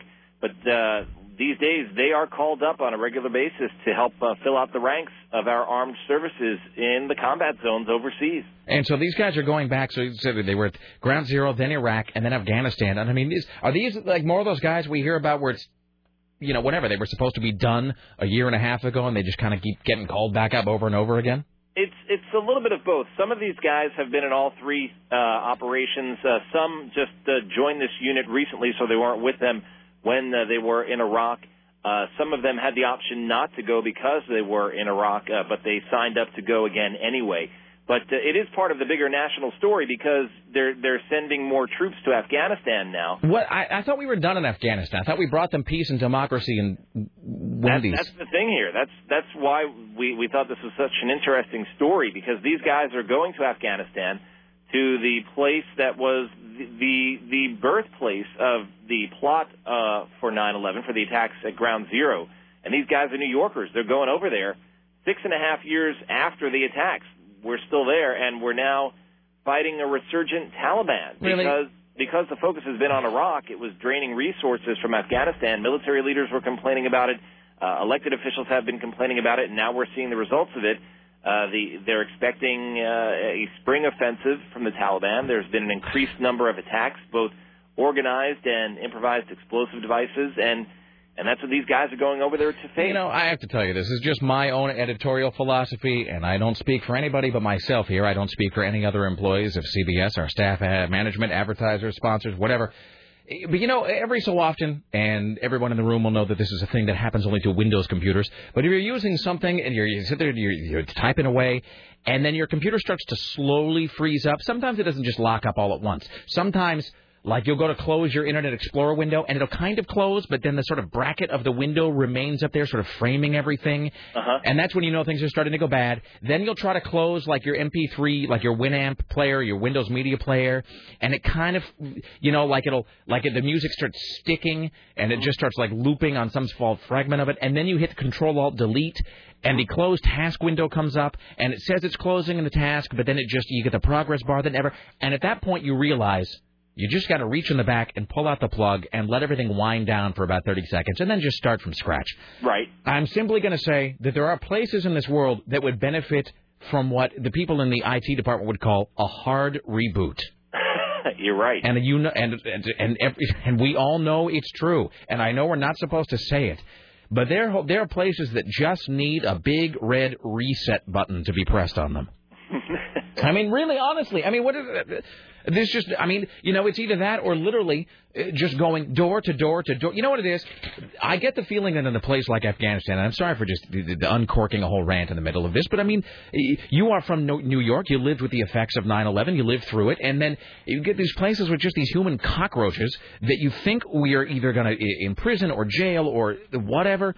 And then they just keep coming back and just causing more problems. And it's sort of like when there's an airplane crash in a field somewhere, and you see that team of investigators walking in a long, slow line across the field, looking at every single inch of ground to make sure that no piece of evidence or debris is missed. Mm-hmm. You get the feeling, we're just going to have to do that in Afghanistan, right? Literally just examining every square foot of that country. And it's an extremely difficult task to do. I was there in 2001, shortly after 9/11. I was there in December, right before Christmas. And it is an incredibly barren area, rugged area in some parts of the nation where it's, you're talking about elevations above 10,000 feet, very extremely rugged terrain in some spots. In that area, between Afghanistan and Pakistan, it's very unforgiving terrain. And it's definitely what has to be done. You basically have to get in there on foot and overturn every rock there. And it's a very painstaking task. But, when you've only got 20,000 or so troops in the country, you don't have the manpower to do that. And the military leaders have been talking about, so many years in Iraq, it's really drained the effort in Afghanistan. And that's why we've seen the Taliban being able to sort of regroup and mount effective attacks again. And it's also what's going on the Pakistan side of the border as well. They're not really feeling the pressure in those tribal areas. All right. I'm just saying Afghanistan would be a lot easier to search if it was flat. That's my only observation. Oh, yeah. We'll go out on that tank. All right, my friend. Sorry again for the mix-up today. Are you on tomorrow? Yes, I am. All right. Enjoy your day. We will have speaks with you very soon, sir. Are you guys going to be in on Monday for the holiday, Martin Luther King Jr. Day? I didn't even know there was a holiday coming up, so the answer to that is yes. Oh, well, I will be here working right alongside you. All right. Thank you, sir. All right, so long. There you go. That's Steve Catamon, ladies and gentlemen. Fantastic. All right. Sorry about that interruption there, Tim Riley. Here's Tim. I have some stories from New York. Oh, I'm sorry. Yeah, I didn't get a chance to get to that one. Anyway, that one's kind of a freaky story. We should read that. It is. I saw the video of this guy, and this guy needs to be locked away, really. Fantastic. A professional parachutist who made an attempt to jump off the Empire State Building is suing the state's building company for millions of dollars. Of course he is. Why not? Jed Corliss has accused the Empire State Building Company of unlawfully imprisoning him on the observation deck. He tells the Today Show that cuffing him to a fence and defaming his character resulted in lost income and emotional distress. Of course. If they had got me before I got over the bars, okay, more power to you. You did your job. But once I got over the suicide bars, their right to grab onto me ended. Kill him. Push him off the Empire State Building with nothing, without the parachute. Seriously, F him. Go over? I hate him. Just 3 words into that, I hated him. He wants $30 million in damages. Oh, some people just need to be taken out back and dealt with appropriately. The parachute needs to be removed and he needs to be pushed. He climbed over those suicide bars, which are those pointy bars that curl inward at the top of the Empire State. Man, just thinking about being at the top of the Empire State Building gives me weird flashbacks. I don't have acrophobia. I mean, I'm not of a fear of heights as such, but here's the thing. Have you been to the top of the Empire State Building? No. Have you? What's the tallest building you've been on? I don't remember. Have you been to any place really, really tall, though? Really high? You went to the top of the coin tower. Well, that's true. That is true, and you don't like heights. No. So I've been to the top of the Prudential Building in downtown Boston, also the John Hancock Building. John Hancock Building's tall. Yeah. Whether you have a fear of heights or not, that doesn't even enter into it. At the top of the Empire State Building, you are terrified. I don't care. You could be trying to man up as much as you want. It's freaky. I mean, you are so high off the ground that it's pointless for me to even try to describe it. Your brain can't even comprehend it. It doesn't even seem real. And the idea that some guy, and they have these big, like portcullis bars that curve inward at the top, and they're like razor sharp, and then this jackass is clambering over them with a parachute. Play that cut just one more time so I can hate him again. All right. Here he is again. If they had got me before I got over the bars, okay, more power to you. You did your job. But once I got over the suicide bars, their right to grab onto me ended. Oh, wrong. He's on private property. Oh, F that guy. He's not going to win, is he? No, and I hope they end it. I hope after he loses, the judge orders that in addition to some sort of financial penalty, he's going to be beaten senseless. Somebody, well, it's New York. Somebody in New York will decide to end. They'll decide to handle that problem themselves. Hi, you're on the Rick Emerson Show. Hello. I hate that parachute guy. F him. F him in the ear. I'll take a page from Jesse's book. This is Lauren from Straight Edge Produced Strippers. Anyway, I had a question about Tim's story about that St. John's fire.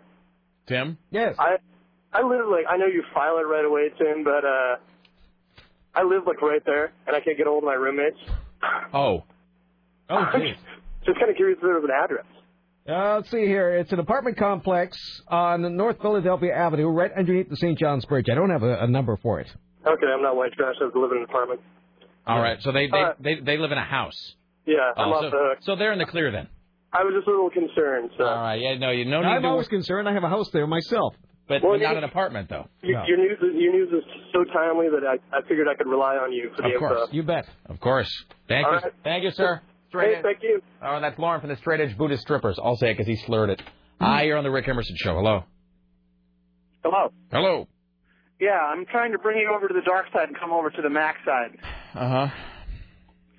I bought a iMac and a MacBook in August, and I've had the desktop, the IBM, sitting next to it as a backup just in case I don't like the math. Mm-hmm. I had it on once to transfer files. It's been sitting as a bookcase since then. I know. Look, I don't want people to think I don't know where this fiction started, that I'm anti-Apple or anti-Macintosh. That is not the case. I am not opposed. In fact, I think you're totally becoming like the little kicking boy. It's not. I think every one of these conversations ends with me saying how much I respect Apple and how much I like Steve Jobs. I don't think I took it like that. I never really thought you were anti-Mac. I'm just saying. I'm just trying to give you the push off the Empire State Building. I know people are just trying to encourage you to buy one. Yeah, I mean, I know Macs are great. I have Macs. Macs are great at many things. Some of your closest friends are Macs. Yes, I've had Macs in my home. I wouldn't want my sister to be with one, but, no. Macs are great. Here's the thing. Let me just tell you why.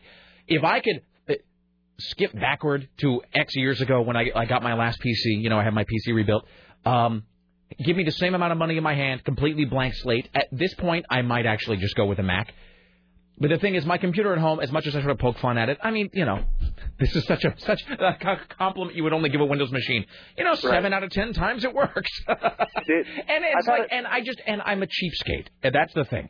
If I could go back to 5 years ago and buy another computer with the X, however much I spent on it, I'd probably get a Mac. At this point, I'm such a cheapskate. The computer does what I need it to do most of the time, so I'm just going to wait it out until I absolutely have to buy a new one.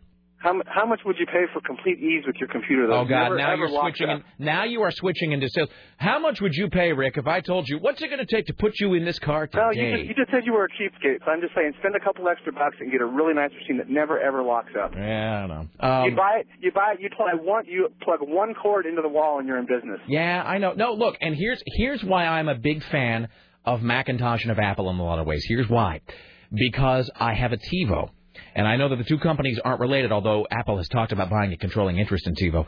A TiVo is the Macintosh of the DVR world. The TiVo is the single best consumer electronics device I have ever used in my life. It is, and I also have a TiVo. Yeah, the TiVo, then you know what I mean. The TiVo is, and I really ought to get paid by those guys for all this, but the TiVo is the best piece of electronic equipment I have ever owned. And it is you plug, you play, you point. It's easy to use. My mom was able to figure it out in like 10 seconds. That's the thing about like a Mac too. It's absolutely it does a lot and it does it easily. So I'm with you. I really do understand. Windows has the technology and then they bring it to the consumer, but Apple takes the consumer to the technology. Boy, you are like one step away from being in Steve Jobs' office, and he's going to have like a big bowl of like red fruit juice there, and he's going to be telling you to inject it into the child's mouth if the child can't drink it himself. I wish I could take any credit at all for that. My friend was the one who actually, that's what he said to get me to do it. So no, it's true. I don't disagree with any of that. I will tell you. Here's just a little the brief. Then we can't get bogged down in this, but here's a brief anecdote.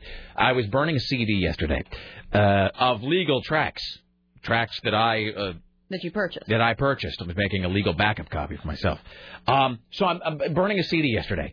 And here at CBS, the computers come preloaded with whatever. And then, the computers here at work, you can't just they're not really yours. You can't go loading your own software on it. So you have to kind of use what it comes with. And what it comes with to burn software, or to burn a CD, rather, any kind of CD, it comes with Windows Media Player, and you have to use the Windows Media Player burn function, which is like the single worst designed thing I have ever seen in my life. I mean, don't get me wrong.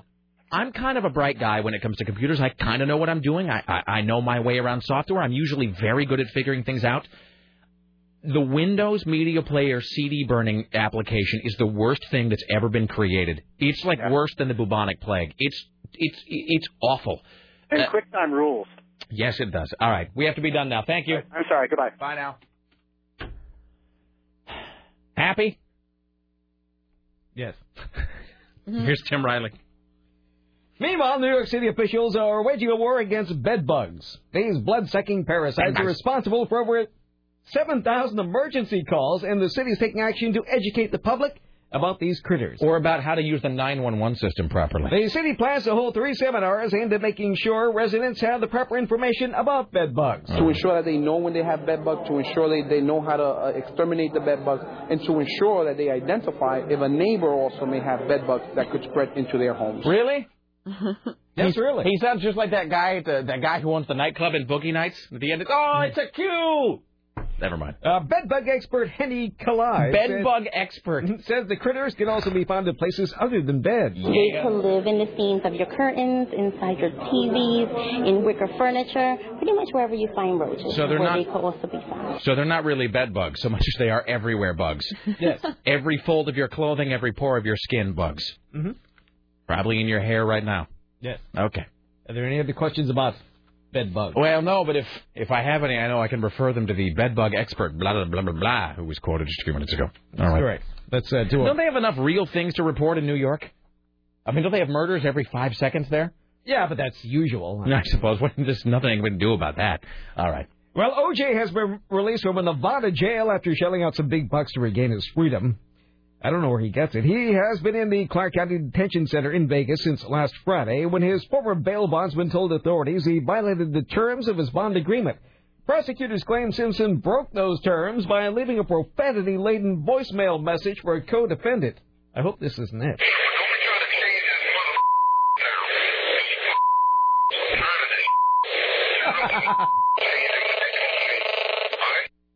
We got you. Thanks. For those who didn't hear Breaker the first 19. time,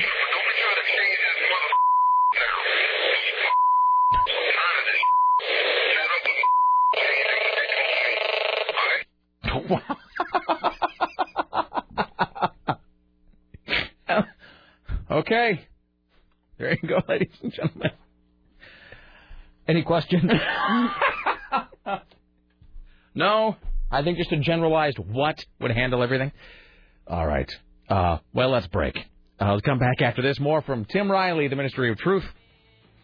Later on, we'll talk to Dorothy Carcasseri from the National Enquirer. Announce the glorious bastard of the week. We'll give away a copy of this this wonderful new Jessica Alba film, which I kid you not is based on the Ten Commandments. Stay there. It's the Rick Emerson radio program.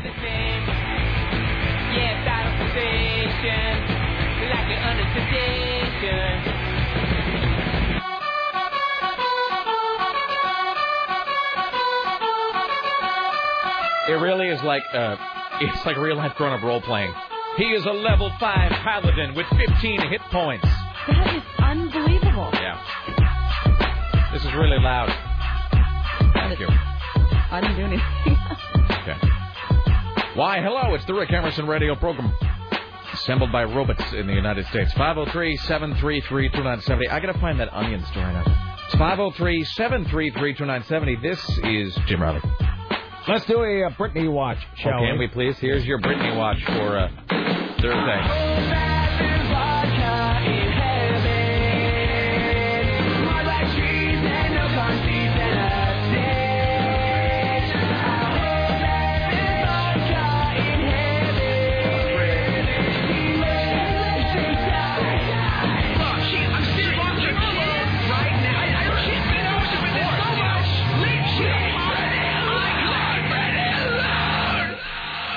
A late night of car chasing in pursuit of Britney in the Valley landed 4 photographers under arrest for reckless driving.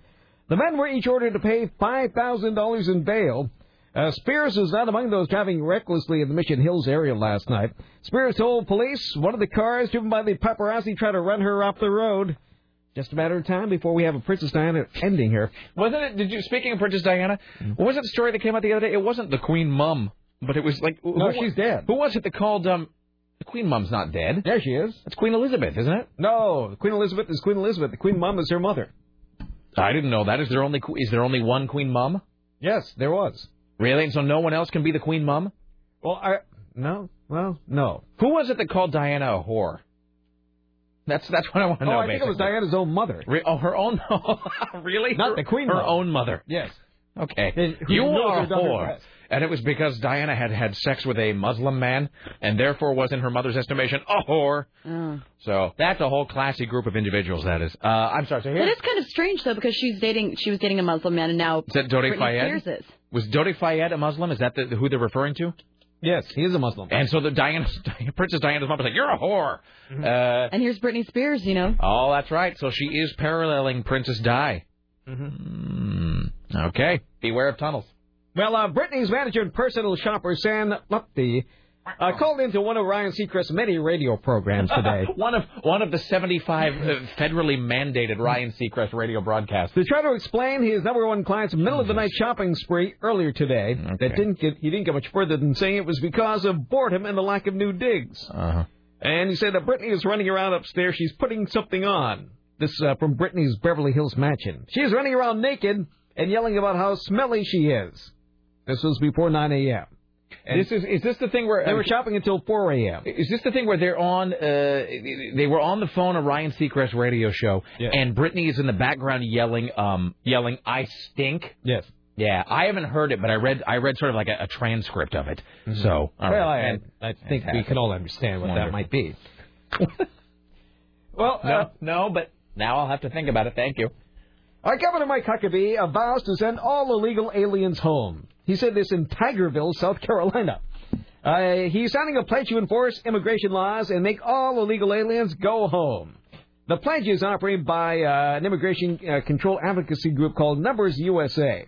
It commits Mr. Huckabee to oppose a new path to citizenship for current illegals.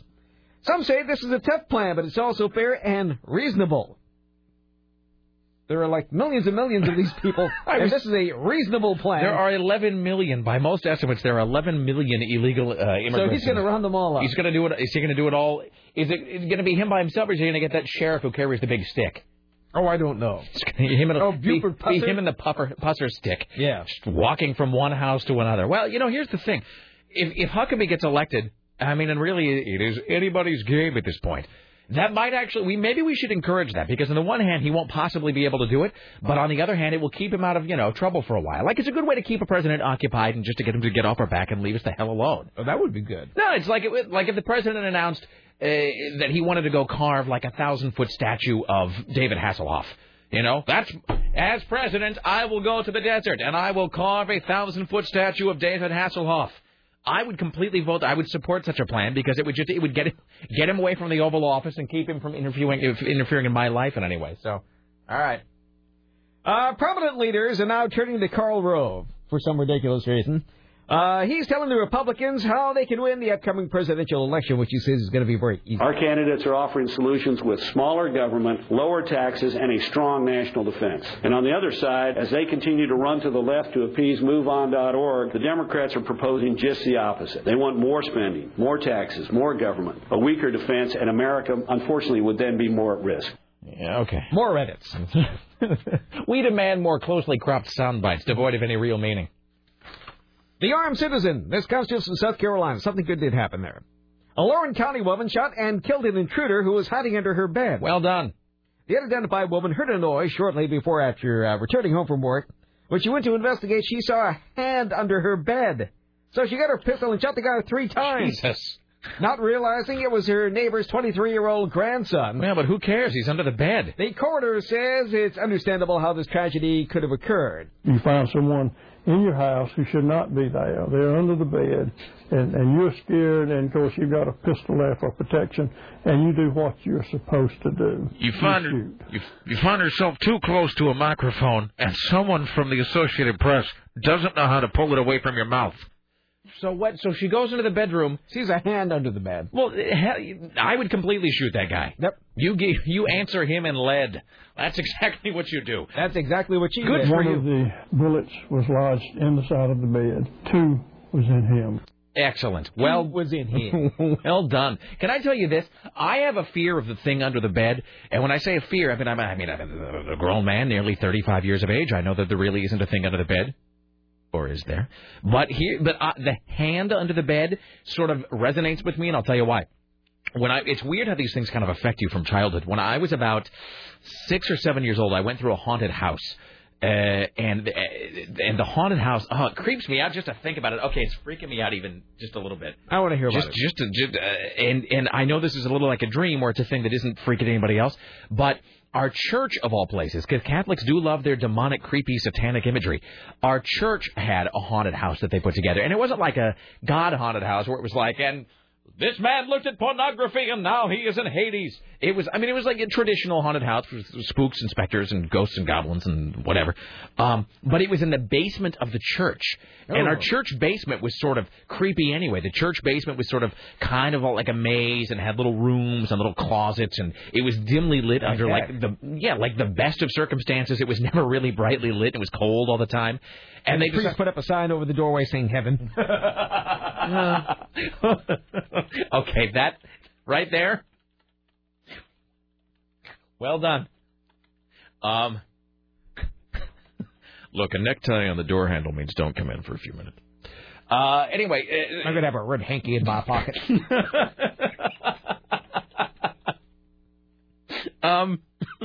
Anyway, so they did this haunted house in the church basement, and maybe I'm giving it more credence than it really deserves because I was really young, but in my memory, it was really terrifying. I mean, they didn't pull any punches. It wasn't like some of them now where they have one version for kids during the day and then one for adults at night. This is like one size fits all. We're going to scare the S out of you. And I remember going through it about 7 years of age. And, okay, here's the creepy thing. In the church basement. The church basement was also where the sort of nursery was, where they would have small children hang out during church. So, like, if you had a baby and you didn't want him up there squalling away, they had a little nursery down in the basement of the church. This just sounds evil. There was a nursery in the basement of the church where the kids would be occupied during Mass. And so one of the rooms that they decorated for the haunted house was the nursery, and they just left it a nursery, but it was like an evil nursery. So I remember walking through this nursery in the church haunted house, and as I'm walking by, they had a bed in there, which I guess is where kids would maybe take naps during church or whatever. I remember walking by this bed in the church nursery that was part of the haunted house, and like a hand reached out from underneath the bed and grabbed my ankle. And somebody had painted the hand green with like spots on it. I can remember like it was yesterday. And that just terrified the living crap out of me. That traumatized me. I think the next thing I remember was actually being out in the church parking lot still screaming because it just like completely broke my brain.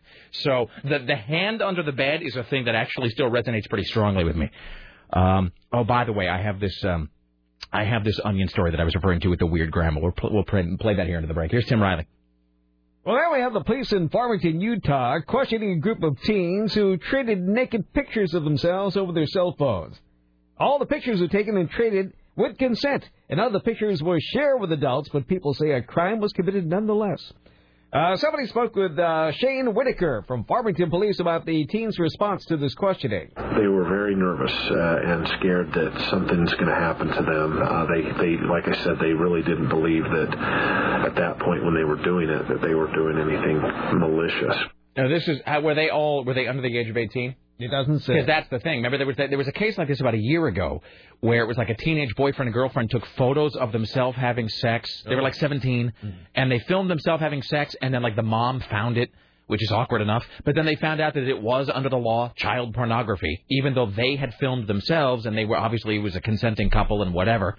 And it was actually child porn. And, like, they were trying to label the guy a sex offender because he had photos of a 17-year-old having sex, even though it was him and his girlfriend both underage. So that, and in Farmington, Utah, I know this will surprise you, but it's not like the most forward-thinking place on planet Earth. Well, Forbes magazine lists Salt Lake City as the #1 city in the country for jobs. Let's see, the city has a very nice high cost of living. Unemployment and growth rate. The head of the Department of Corporation for Utah, Jeff Edwards, says more and more businesses are moving to Utah every day. You know, one of the things that this recognizes is that we've got a well-educated and youthful workforce, which is just not the case in other parts of the country. So regardless of what happens in the national economy, companies still need good employees, and that's one of the benefits that we bring to the table. And there really are a lot of huge businesses in Salt Lake. I mean, you don't really think about that place as being like a city on the move, but it is. Well, there's nothing else around it, so they don't have a choice. Well, no, that make it a great place of business. That is the case. I mean, I will give this to what we'll call the Utah culture. Those people are really big on self-sufficiency. They really are into. I mean, really, if they could. Well, I was going to say if they could secede from the union, they didn't want to be part of the union in the first place. I mean, Utah did everything they could to remain an independent state. They didn't want to be any part of the federal government. And so, I mean, if they had their druthers, as my mom would say, I mean, they would be their own separate country right now. They are very big on having their own sort of enclosed, self-sufficient system.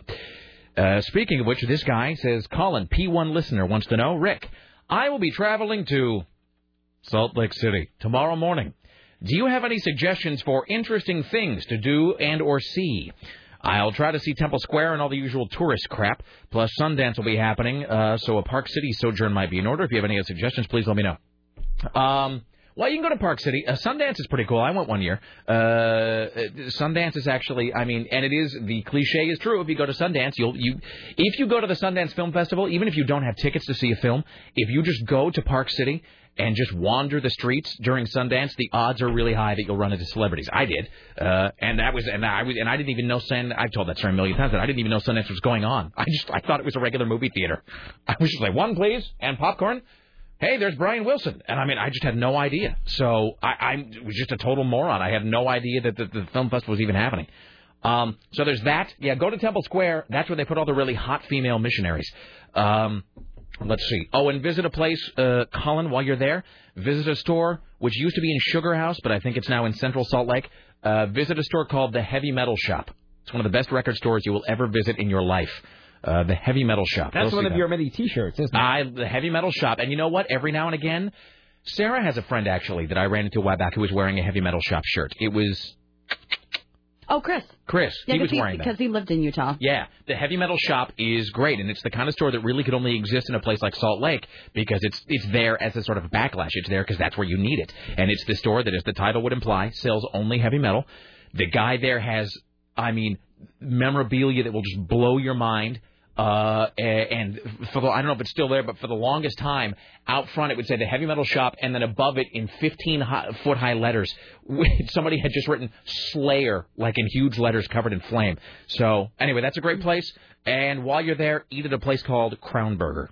So there you go. That's the extent of my advice. Here's Tim Riley. Looks like Jenna Bush is getting married in May. She and her fiancé Henry Hager will be married on May 10th, but not at the warehouse. I mean the White House. What is the warehouse? The warehouse? The men's warehouse? Why are they not getting married at the warehouse, Tim Riley? Well, instead they're getting married at the president's 1,600 acres of dirt in Crawford. We got to clear some brush away, though. I'm going to get married in a pea patch. To make way for the preacher man. Jenna is 26. She became engaged in August. Apparently her groom is from a prominent Republican family. Whatever. Let's see here. That's about it, really. Doesn't matter. You know what? Here's the thing about Jenna Bush. You know, there's that movie Things You Can Tell Just by Looking at Her. Here's something you can tell about Jenna Bush by looking. Just because she's married doesn't mean that she's off the table for me. Doesn't mean that my chances have gone away. So there you go. All right. Former American Idol finalist Clay Aiken will make his Broadway debut. He will star in the Tony Award-winning musical Monty Python's Spamalot. Really? He will star as Sir Robin, a role originated by Frasier alumni David Hyde Pierce. Well, it's expected to run at least through May 4th. That does make sense, actually, that bit of casting. He was the runner-up for the second season for Fox's American Idol. He has sold more than 6 million albums. Is that possible? To whom? I don't know. Seriously. Okay, I mean this sincerely. Who has a Clay Aiken album? If you are not named Joni and you own a Clay Aiken album, I want you to call right now. Seriously. And I mean that. I won't make fun of you either. Because I think Joni and her kid own a Clay, because they're big American Idol watchers. I think she owns a Clay Aiken record. If you own a record, scratch that. If you purchased a Clay Aiken record, I really honestly want to hear from you, and I want to know why. It's 503-733-2970. You don't get anything for calling except, our respect and whatever. I want to know if you purchased a Clay Aiken record, who and why. Hello, sir, madam, as the case may be. Hello, Rick Emerson. Hello, sir. Yeah, I just wanted to pass along that there's snow out in southeast Portland. Is that true right now? How far in southeast? Where? I'm at 169th and Stark, and there appears to be flakes falling. So it's snowing in Gresham. Yeah, well, it's almost Gresham. I mean, this is no man's land. Now look, don't make me do this again. That is Gresham. It's 161st. Isn't that the dividing line? Well, technically, that's considered no man's land. Really? The demilitarized zone? Dude, I'm serious. If you've seen any reports on what goes on out here on the Max line, Portland police wants nothing to do with it. Gresham police wants nothing to do with it. All right, but it's snowing where you are. Yes, it is snowing where I am. All right, excellent. Everybody panic. Well, it was trying to snow on the way. I was walking back to the plant pantry today. It was trying. Well, it's sort of, a few flakes, but they couldn't really get it together. So the weather's just not applying itself. Yeah. All right. Thank you. Have a good day. Bye now. Hi, you're on the Rick Emerson Show. Hello. Hi, my name is Cody, and I own a Clay Aiken album. Now, did you purchase it? I did. Okay. Did you purchase it for yourself? Yes. Why? I'm not trying to knock you. Really, honestly, are you a Clay Aiken fan? Okay, it was when him and Ruben first. Ruben Stoddard. We're in that finale, and I liked his version of Solitaire, and so that's why I bought it. Now, what is Solitaire? It's I think Neil Sedaka wrote it, I believe. Tim? Solitaire. I don't know. It's possible. I'm kind of a low-grade Neil Sedaka fan. Well, I have to look at him now. Okay, so you liked his version of Solitaire, and you purchased the entire... Now, how many records, to your knowledge, has Clay Aiken put out? Well, that's the only one I've ever bought of his, but I think he put out like a... I'm assuming he put out a Christmas record at some point. He put out a Christmas album, and then I think another one after that. All right. Now, how often do you listen to that Clay Aiken? When's the last time you listened to it? I haven't listened to it since I first bought it. I think I listened to it twice then. How much did you pay for it? $12, $13, something like that. Was it online, or did you buy the physical CD? I went to Target and bought it, I think, actually. All right. When you bought it, did you feel a little silly? Oh, yeah, I was embarrassed. I think I had my ex-wife buy it for me, actually. All right, excellent. All right, okay, excellent. So you don't sound like you regret it as such. It's just not a thing you really find yourself wanting to listen to. Well, I didn't regret it until I met my new girlfriend, and she was going through my CDs, and she came across it. Yeah. And it was a little bit like, well, I was drunk, you know. And right next to your copy of Les Mis. Exactly, yeah. All right, excellent. Thank you, sir. No problem. I appreciate it. See how we were nice to that guy? Yeah. All right. I'm looking up the song Solitaire right now. I must have heard it at some point. If I was a secret agent, my name would be Solitaire. Just so you know. Why? Because it's cool. Like if I was a spy. Let's forget I just had this whole little conversation with myself. Here's Tim Riley. Bump it. Too late. Christina Aguilera is back at home after giving birth to her first child.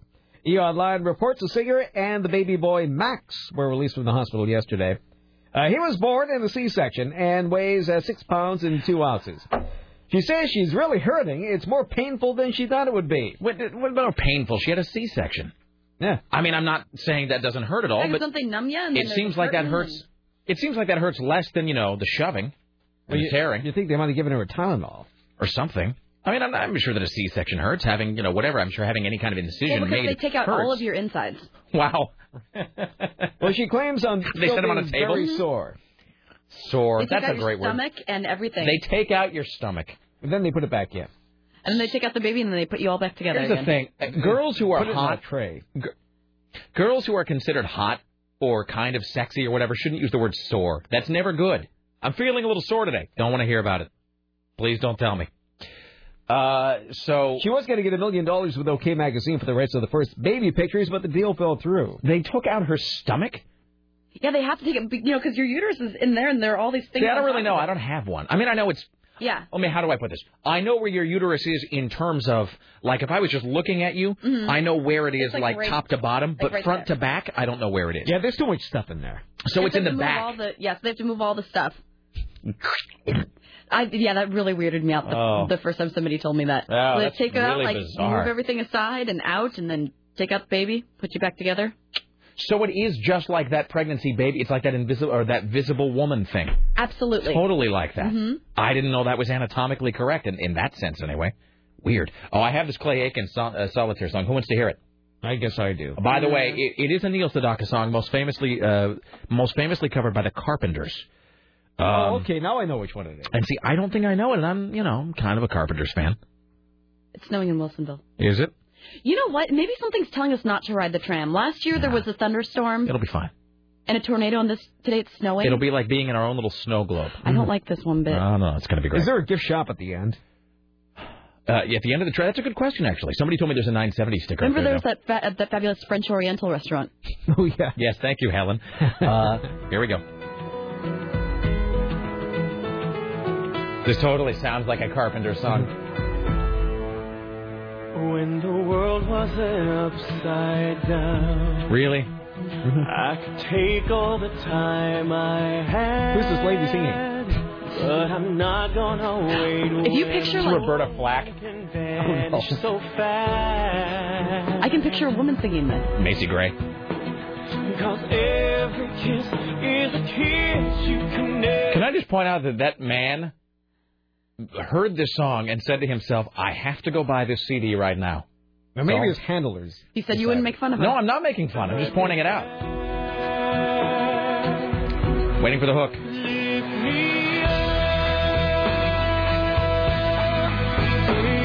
I know this song. I totally know this song. I've never heard this song. What's it called? Solitaire. Oh, you're a secret agent name. Oh, wait, hold on. Let's alienate everybody by now by playing the Neil Sedaka version. Okay, this is Neil Sedaka's version of Solitaire. I like Neil Sedaka.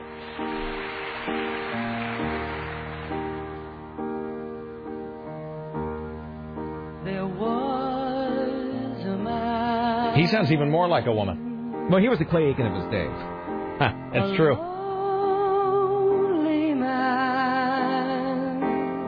Neil Sedaka is one of those guys who's had so much plastic surgery now. You wonder, he looks, you know what he looks like? This is a man? Yeah, this is Neil Sedaka. Comma, dam, dabby, doo, bam, down. Breaking up is hard to do. And the Calendar Girl, too. Yeah. Neil Sedaka, you know what he looks like? He looks like Don Kirshner. If you remember what Don Kirshner looks like. Here on KCMD Portland. Neil Sedaka has had so much plastic surgery, you wonder how he can smile without his face shattering into tiny little pieces. All right, well, this is... Did you want to hear the Carpenters version? Let's just round out this Solitaire trifecta. Here's the Carpenters singing Solitaire. Playing 3 different versions of a song that's like 5 years old by now.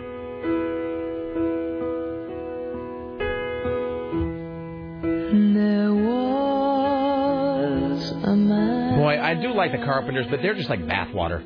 The Carpenters are like a big warm blanket that puts you to sleep. Yeah. Okay, let's be done with that. All right, here's Tim Riley. Lionel Richie says he's thrilled to be a grandfather, but admits it may take me a while to adjust to being called granddad. The former Commodorian frontman took on the role as elder patriarch when his adopted daughter Nicole gave birth to her first child, Harlow Winter Kate Madden. That is a long name. Harlow Winter Kate Let's stop Madden. again. What is the first name? Harlow Winter Kate Madden. Bravo Sierra Foxtrot 539. Turn your key. Apparently the singer Joel Madden is the baby's father. Okay. He calls little Harlow, quote, the newest and most beautiful addition of the Ritchie clan. The Ritchie clan. Do you suppose that Lionel Richie might find a better... Who said clan? Please tell me that Lionel Richie himself referred to it as a clan. He did. That's wonderful. That's why you hire PR people, by the way, so that Lionel Richie isn't talking about being a member of the clan. The clan.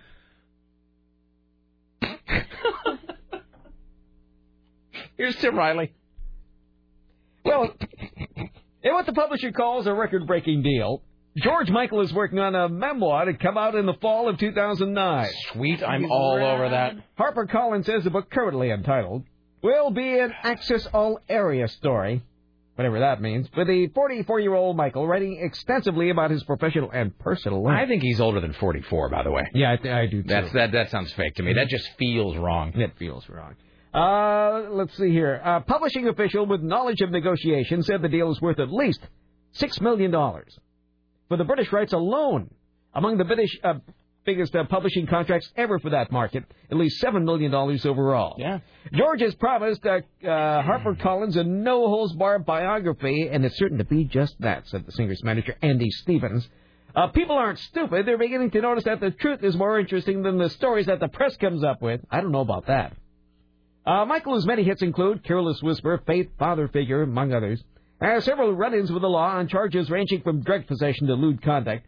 Elton John, with whom Michael has performed on stage, has spoken of a deep-rooted unhappiness in the singer's life. You know, he's as big as George Michael and Wham were in America. I mean, they're 3 times that big in Britain. I mean, they really are.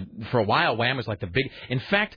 Did they do a reunion show and I missed it somehow? I think they did one. They did one, like a one-off? Or we're going to do one. I don't know if it ever really happened, though.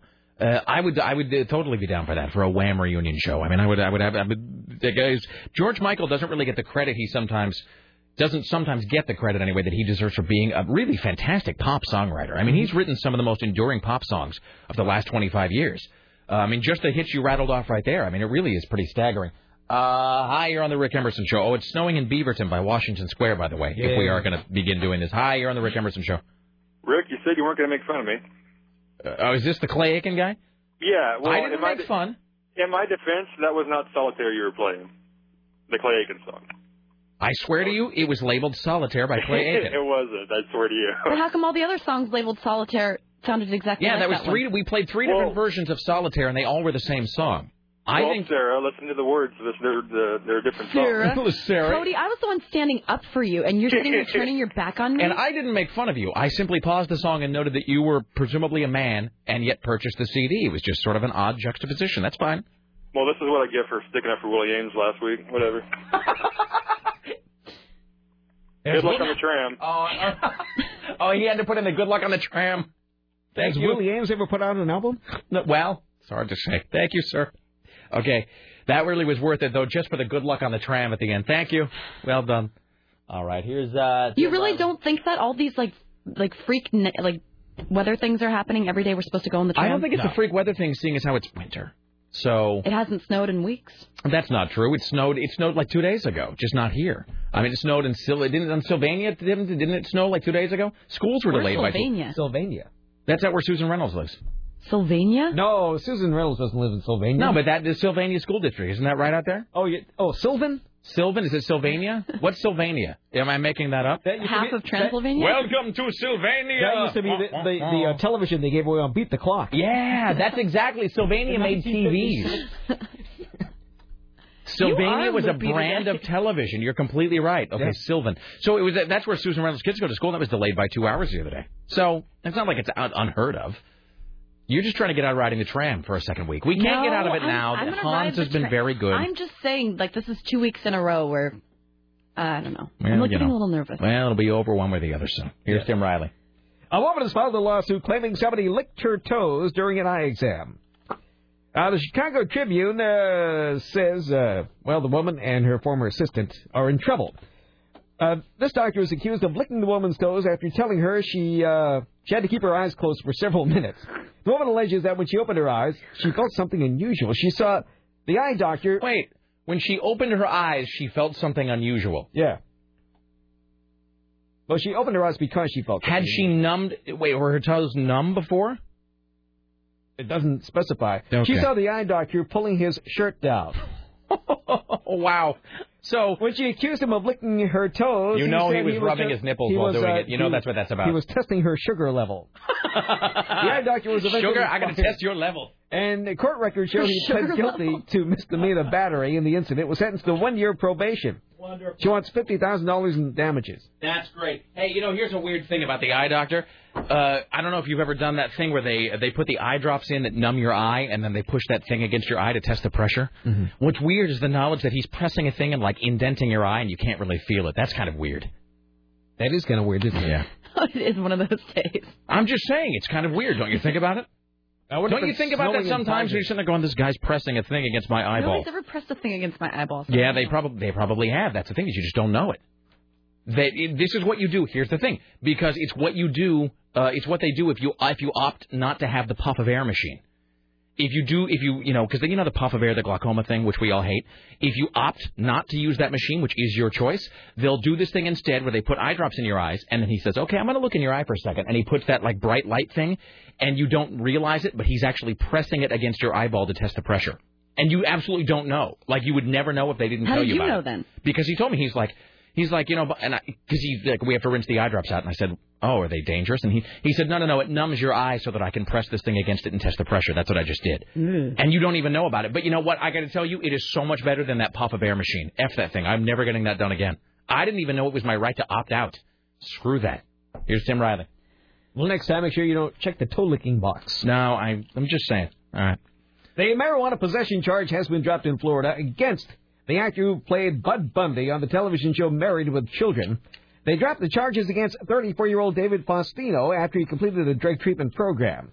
He was arrested in May at New Smyrna Beach after a police officer witnessed an argument between him and his ex-wife. Shortly after that argument, the officer found less than 20 grams of marijuana on Faustino's possession. It's not less, it's fewer. Whatever. Scientists in California... Thank you. Scientists in California say they have produced embryos that are clones of two men, a potential step forward into developing valuable stem cells. This new report documents embryos made with ordinary skin cells, but it's not the first time they've done it, so I don't know why we're reading it. But anyway, they've created human cells, like anybody's interested. Is this the manimals that you're talking about? Manimals. No, that was a different story. That's something else that you haven't gotten to yet. No, I'll get to that later. A girl has died as a toilet collapses. 2 little girls were killed when a toilet collapsed, plunging them into a watery waste. This happened in some country in South Africa. This seems like a buzzkill of a story. It is. Well, it's as pretty... he plunges on ahead. I'm sorry, plunges is probably the wrong word to use. The kids were screaming for help. You could hear the fear and despair in their voices, but I couldn't help them. And yet you continue reading it. They were crying out loud, help, help, help. And when I tried to get them, I saw the toilets fallen... Oh, well, never mind. What was she? Hospital is apologizing for dirty toilets. Sorry, this should have never happened, admitted the boss of the Warrington Hospital. After revelations of putrid-smelling toilets stained with feces... Again? Outraged patients have inundated us with further complaints about being disgustingly filthy since we highlighted the problems. Blood-soiled dressings, a sanitary towel, a half-eaten sandwich, and rolls of dust. Did you just, Google toilet? Did you say rolls of dust? Yes. What does a roll of dust look like? This is from England, so I'm not really sure. We can't excuse or forgive it. We just don't have enough staff to give the level of care we wanted. There's also been a surge of patients being treated within an 18-week target, preventing closure of the ward. Oh, my gosh. Apparently, the patients are using only 2 mixed toilets, contributing to the problem. We always have very strict and female toilets. They should have never happened. Okay. She urged all patients to complain right away. When patients aren't happy about things, they should let us know right then and there. Ask to see the matron so we can do something about it. We always want to establish a first-class clean. We have improved quality, patient experience, the environment, cleanliness, and customer care. And saying that when a first-class clean makes it sound like English isn't even like their fourth language over there. That actually, it is English. It's from England. Zagreb or whatever. Rolls of dust. This is Cheshire.co.uk. All right. Hospital sorry for dirty toilets. Thank you, Barbara Jordan, for writing that story. Thank you. Let's see. Hi, you're on the Rick Emerson Show. Hello.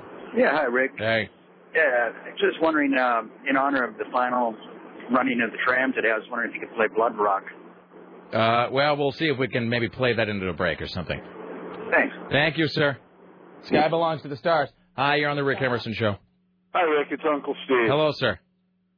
It is snowing out in Lake Big Ego. Never bought a Clayton CD. I did buy the William Hung DVD. Oh, no, I have the Hung for the Holidays CD. You got to get the DVD, $24.96. You can really tell where the money went. Really? Did it go to 5-1 surround sound mix? You know what I'm saying? We went to the packaging and because that's really the only way to enjoy William Hung is just really get that subwoofer cranked up and really just sit there and glory in it. Well, I wouldn't know. I gave it to Rick over at Super Digital so he could listen to it on that full-on Pro Tools studio. That really is... Hear it in its true glory. That's the only way to hear it. Thank you, sir. All right. The only song I've ever heard of William Hung's is when he was on Arrested Development with William Hung and the Hung Jury. Yeah. No, I have that Hung for the Holiday CD. It's terrible. Hi, you're on the Rick Emerson Show. Hey, Sarah, I just wanted to let you know there's a simple, easy way to opt out if you're really scared about the tram ride. All you have to do is say when you get on it, if you look and you see a very young William Shatner character looking nervously out the window, that's a good excuse not to get on the tram. That's kind of creepy. Wait. What are you referencing there? Going back to Twilight Zone. And the gremlin outside I the thought light. you were doing Star Trek. You're doing Nightmare at 20,000 feet. Yes. Oh. There's a gremlin on the wing of the plane! Exactly. All right, excellent. Okay, you must believe me. I'm not crazy. All right, thank you. By the way, one other thing. Yeah. I don't want to hear any more about Timmy Ryan's sex life. I've got this horrible image burned into my mind of him finishing his relationship with someone, and he yells out, "And I'm Timmy Ryan, and that's 70 seconds of your life you'll never get back." Zing! Oh! Yeah, well done, sir. Congratulations. That was best show ever. I am ashamed I didn't come up with that myself. Thank you. All right. Bye now. That's really good. That is so funny. That was. Well, today is gold. Well done, sir. Fantastic. All right, here's Tim Riley at the Ministry of Truth. Time for a Taser Watch. Here's your Taser Watch for Thursday on the Rick Emerson program.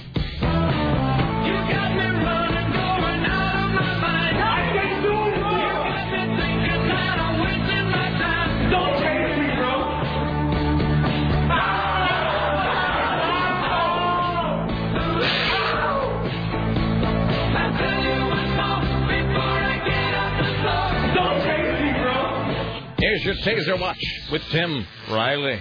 The town of Waukesha. All right, a town of Waukesha man is accused of stealing a Taser stun gun from an East Troy police officer, later videotaping himself and his father tasing each other, and then putting the video on YouTube. The video clip of the father/son tasing duo appeared on YouTube after the taser was stolen on New Year's Day. Police say the 22-year-old man took the taser when he was warming himself inside a squad car after his car had gone into a ditch. YouTube, which allows anyone to we know what YouTube is. Rip it and walk a shot, still cutting-edge technology. The company removed the video clip. Police won't release the video because the case remains under investigation. Ooh. I hate it when video clips have been removed. By the way, this guy says, my apologies for the toilet stories. I just Googled feces and then sent Tim a bunch of results.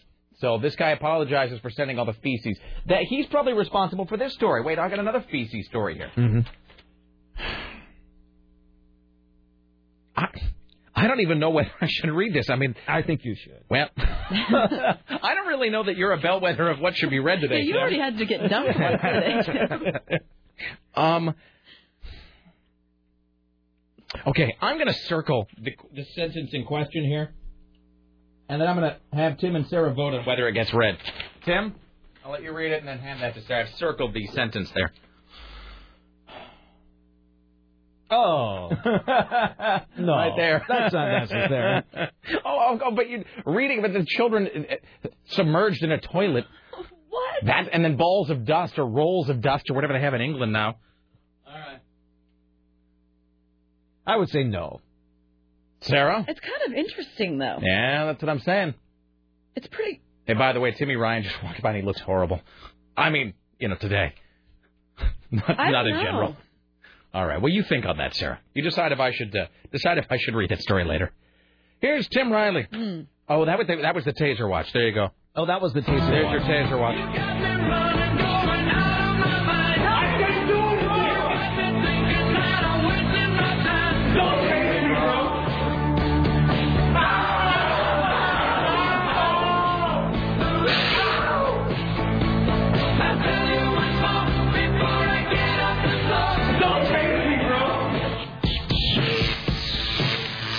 All right, here's Tim Riley at the Ministry of Truth.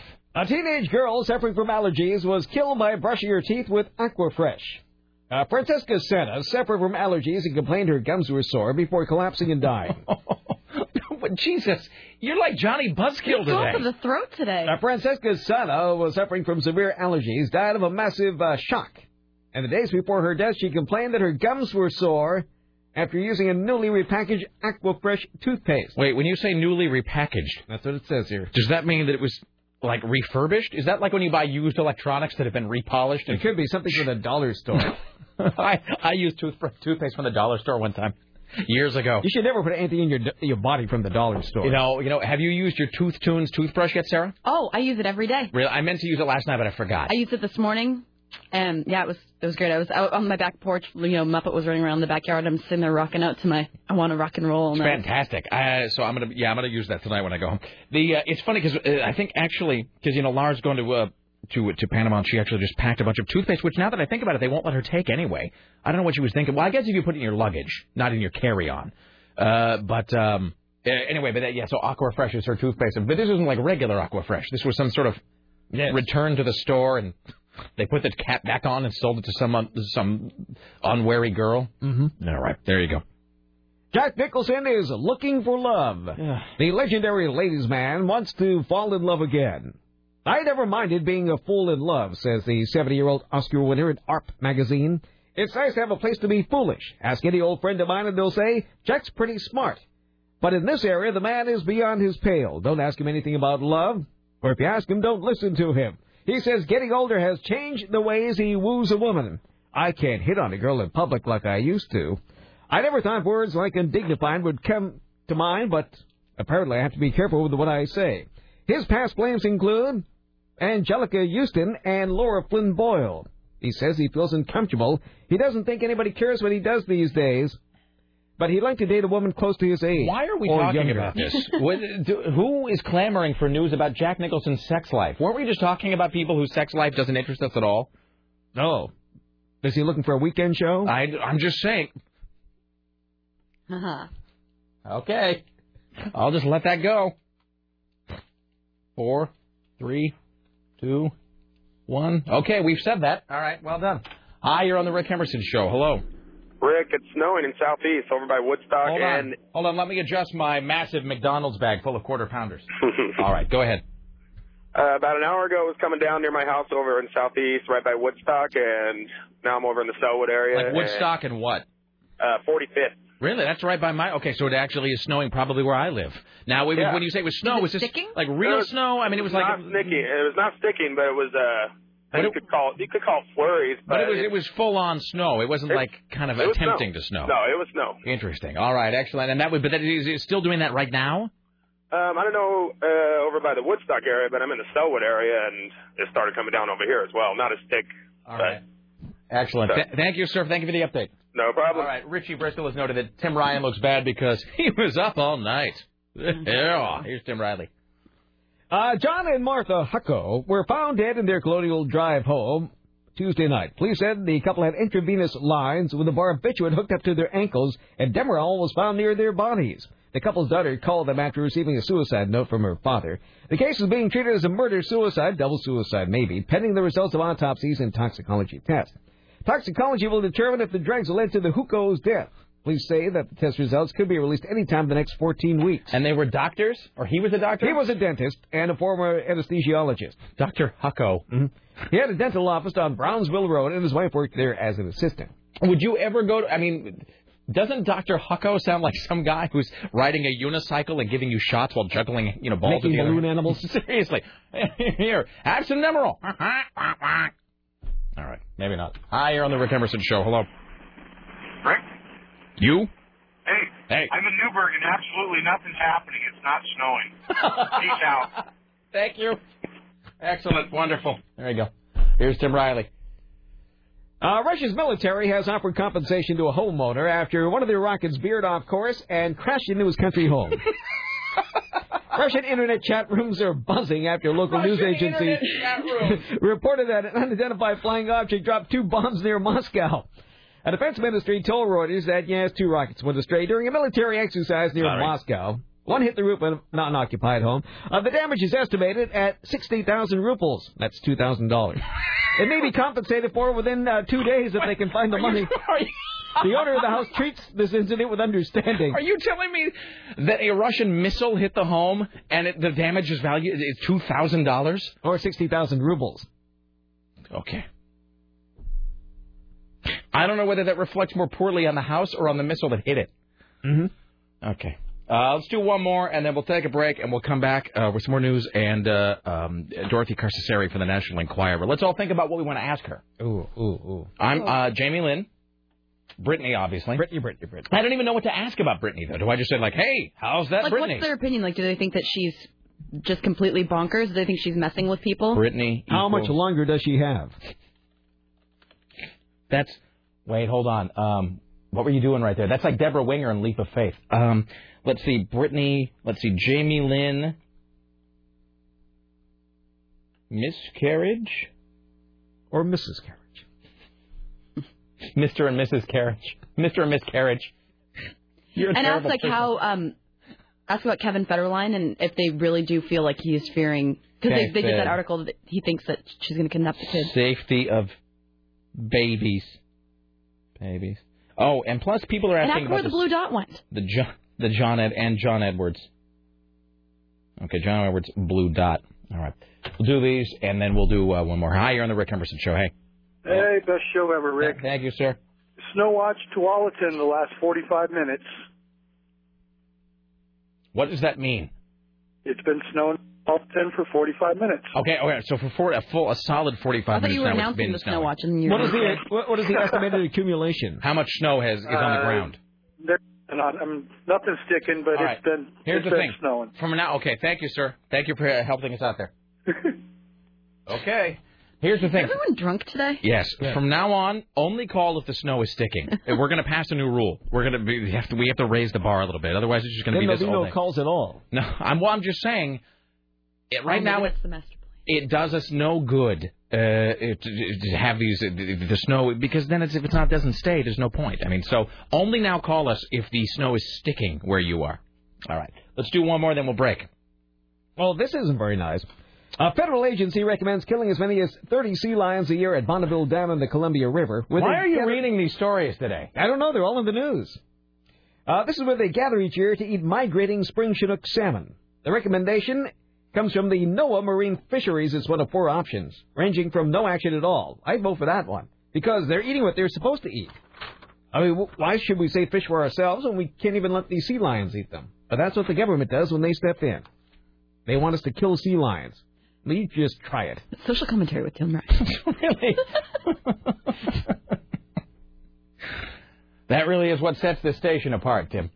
All right. I'm going to do this. I'll play us into the break here with something, and then we'll come back with more of Tim Riley, Dorothy Carcasseri from the National Enquirer. Later on, we'll give away a copy of this terrible new Jessica Alba film. Let's see. We'll talk to Timmy Ryan, Snuff Watch still to come, and so forth. All right. This is the thing I was referring to earlier. We'll be back after this on the Rick Emerson Show. Don't go.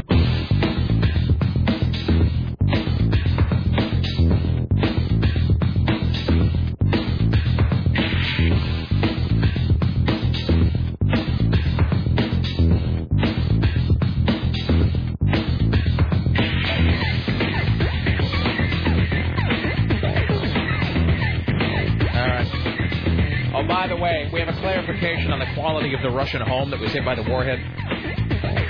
Diana says if it was a dacha, it was probably made by the owner who scrounged the wood and supplies from outlying areas. That would explain the low cost of the home. As for the missile, here's an unnerving statement. Since peace was declared, the quality of Russian warheads has plummeted. Fantastic.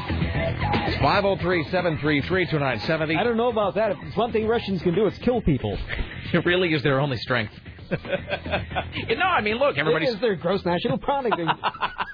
If you looked at the pie chart, like 3% is vodka, 2% is the bad, low-quality crops, and then the rest of it is killing. Well, it's a shipping cost to Siberia if you get them before they go.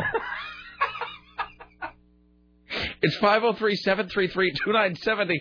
Ladies and gentlemen, let us now welcome to the Rick Emerson Show from the National Enquirer, Dorothy Carcasseri. Hello, how are you? Hi, good. How are you guys? I am dandy. We're holding our copies of the Enquirer, and we're very happy. Life is good because I have the new Enquirer in my hand. So thank you for giving us, as the young people say, the hookup with that. This, while I'm thinking about it, this new issue hit stands tomorrow, yes? Yes. And the cover of this, I feel like one of the beautiful people now. I have the copy of the Enquirer before anyone else can see it. You're very privileged. You have a sneak peek, and now all your listeners will have one as well. And let me just say this: I do love the National Enquirer, and I mean that sincerely. I have to say, you guys really have a knack. There's a couple of niches that you guys have just hemmed in that belong to you. One is just snapping the absolute worst photograph that can be taken of anybody. I'm looking at the front of this week's Enquirer, where Kirstie Alley goes berserk. Meltdown over her weight, it says. And really, this photograph makes it look like she is just one step away from having Boba Fett hauled away in a block of carbonite. Do you know what I mean? I mean, really, honestly, it's just... And then right next to it is Suzanne Plachette's final days, where she says she can't go on. And this is the really great, terrible part, when there's a photograph of her and then it's labeled the final photo, which is especially amusing and or horrifying when you consider that she's not dead yet. So... Well, we do definitely have good photographers working for us. That's for sure. That is true. Aren't you glad you're not a celebrity and the National Enquirer photographers aren't following you around? I suppose. I'm just wondering. I'm just picturing Suzanne Plachette just sort of puttering around the house, making herself a cup of tea and then being handed what she's told is the final photograph of her, which is really wonderful. All right. Well, in any event, okay. So there's a couple of things to ask you about, and we just during the break we went around the room here. As far as what the Enquirer sort of is working on, what they've got this week now. Brittany continues to be big news for you guys. My gosh, Brittany. I'm sorry. Go ahead. I was going to say, you go ahead. I'll just going to say Brittany and throw it out there, Dorothy. Okay. You can run with it. Brittany. What are we going to do with this poor girl? This week, our story is extremely interesting about how Kevin Federline is starting, we all feel very scared by the way that Brittany's acting. But Kevin Federline especially is feeling very scared because he's afraid that she might kidnap the children now that she's been stripped of any visitation rights. I mean, she lost these visitation rights on her own fault. I mean, all she had to do was, show up to these hearings, and she wants to spend more time at Starbucks.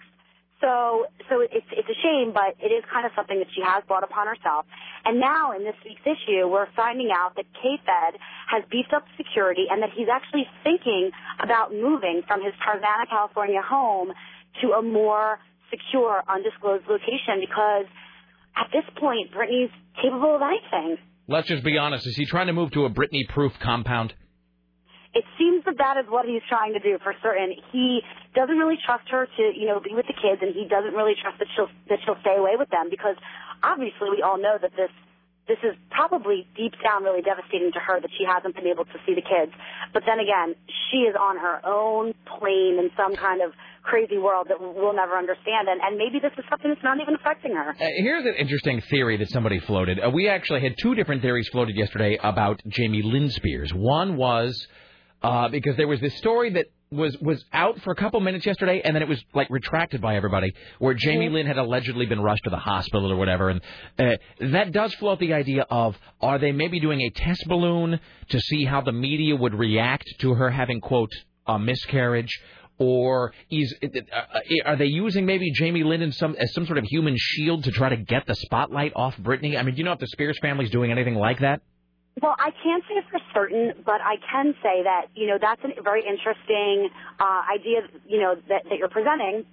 And certainly that could be some kind of a PR type of a stunt. She could have, in fact, actually, something might have happened yesterday with a doctor or something, and, little whispers got out, and then there were denials and that type of thing.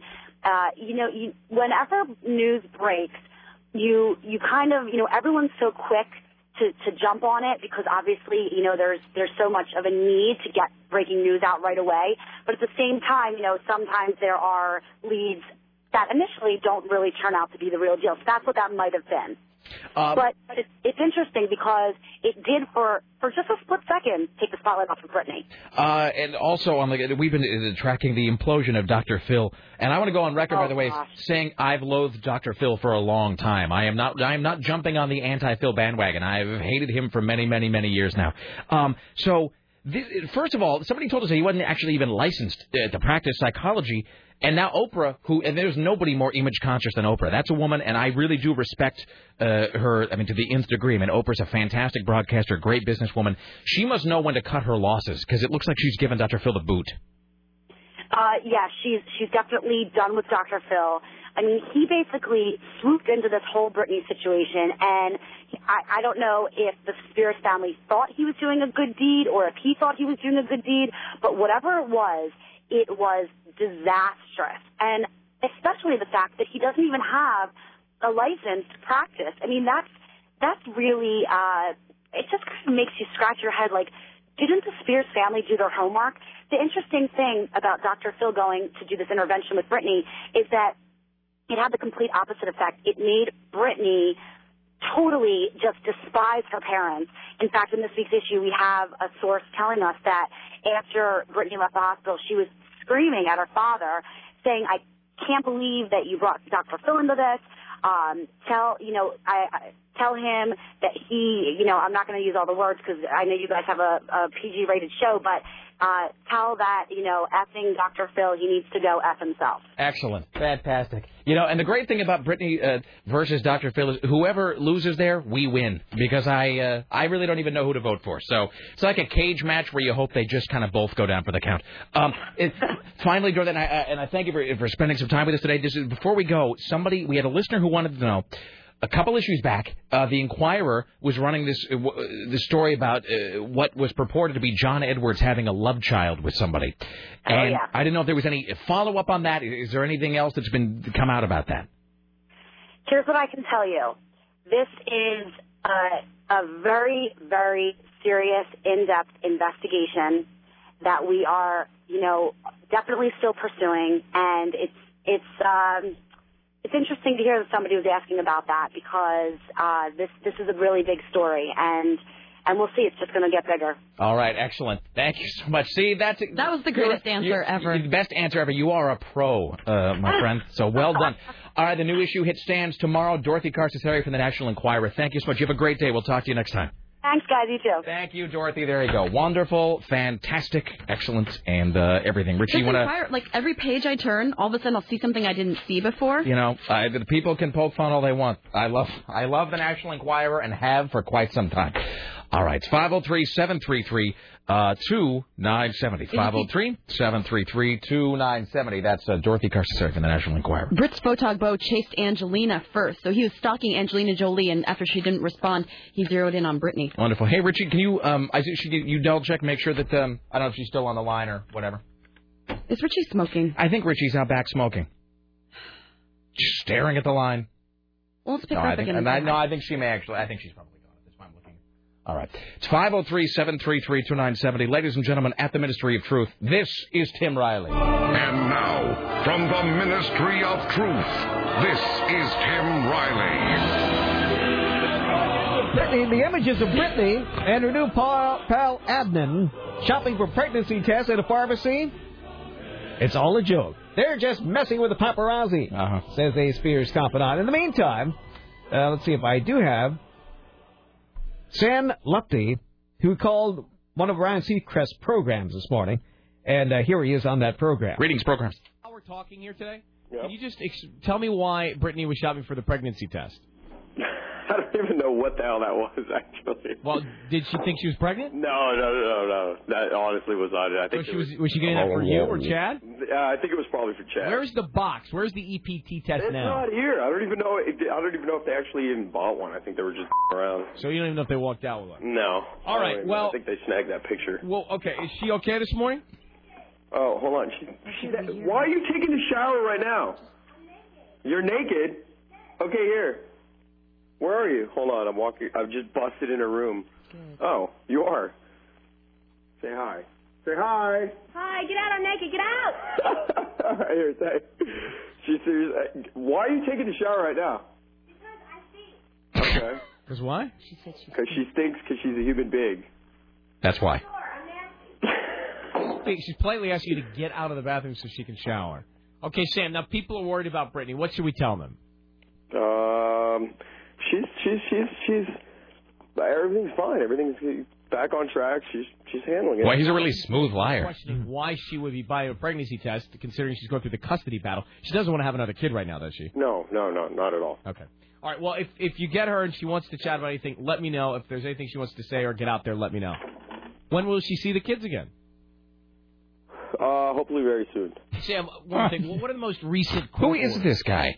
This is Sam Lufty. She's got some appointments, some doctor meetings, and she's got to handle. Sammy, what about Adnan? What about the stories that she wanted to marry him? No, that's not true. Okay. All right. Well, listen, we're going to try you guys back and see if she wants to come on there in a little bit. Thanks, Sam. That was it. All right, there you go. Ryan Seacrest, ladies and gentlemen. All right. Bland. This guy says, about a Brittany-proof compound, really all you need is a moat filled with soap and water. I mean, come on. Well done, sir. All right. Hey, Richie, by the way. When are we having Jimmy Ryan in? Probably next hour. Richie, are you on the, tell me, are you in the room? Just flash, I know this sounds, flash me on the screen if you're in the room. I don't know where Richie went. Richie seems to be gone. Maybe he's out having a cigarette. Isn't that what most people do here? Well, we're going to do a, I guess I'll have to do it old school. I have to do it myself. Okay, we're going to take a caller. Well, don't call yet.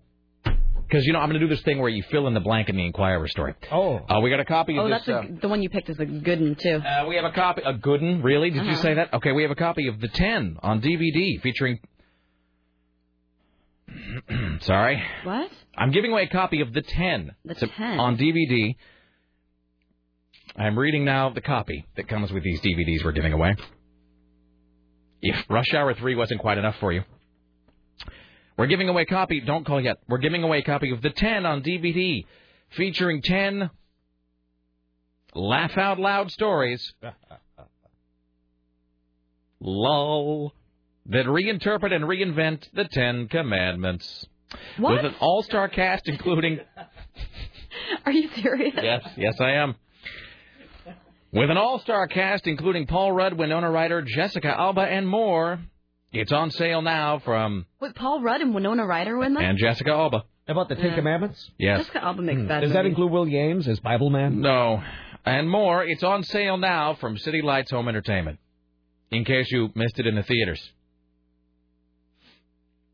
The 10 on DVD with 10 laugh-out-loud stories that reinterpret and reinvent the 10 Commandments on sale now from City Lights Home Entertainment. All right. So here's what we're going to do. Richie, if you're back. If not, everybody will have to just I'll screen these myself.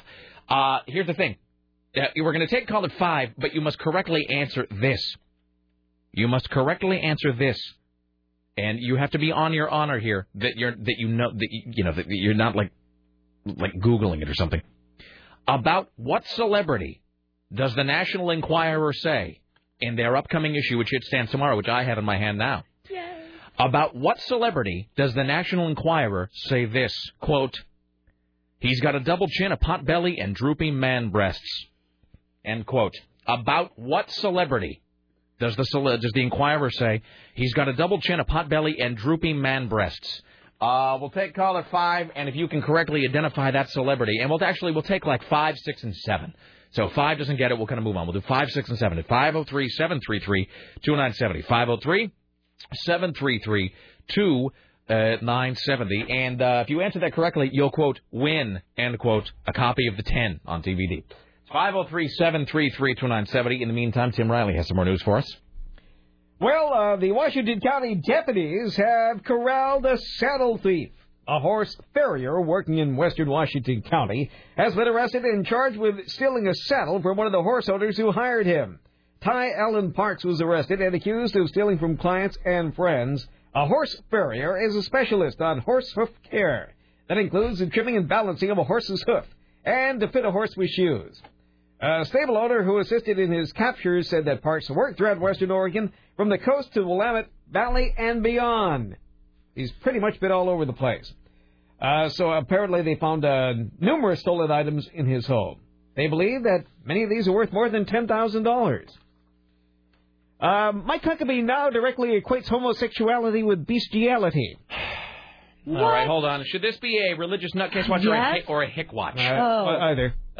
Sarah, you pick. Either religious nutcase or hick. You decide which one you want to roll there. I have a feeling some bad stuff is about to go down.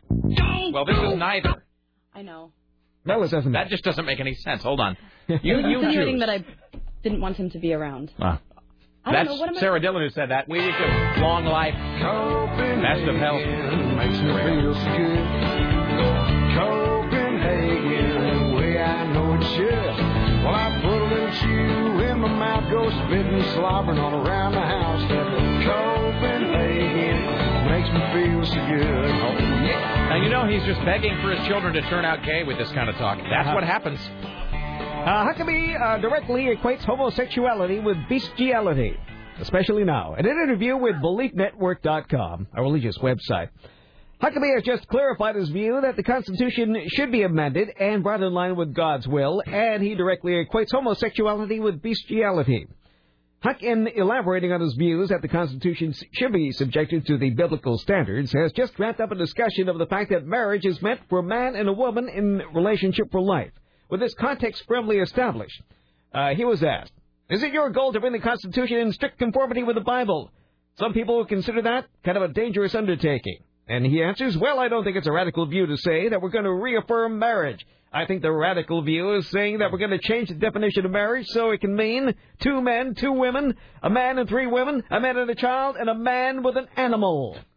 That is, by the way, manimal. That manimal. Well done. That is a uniquely, and I'm not going to say it's all Republicans, but that is a uniquely nutcase Republican thing they do there, where they start with stuff that, I'm not going to say everybody, but stuff that I think a vast majority of us here in this free-thinking republic would actually be fine with.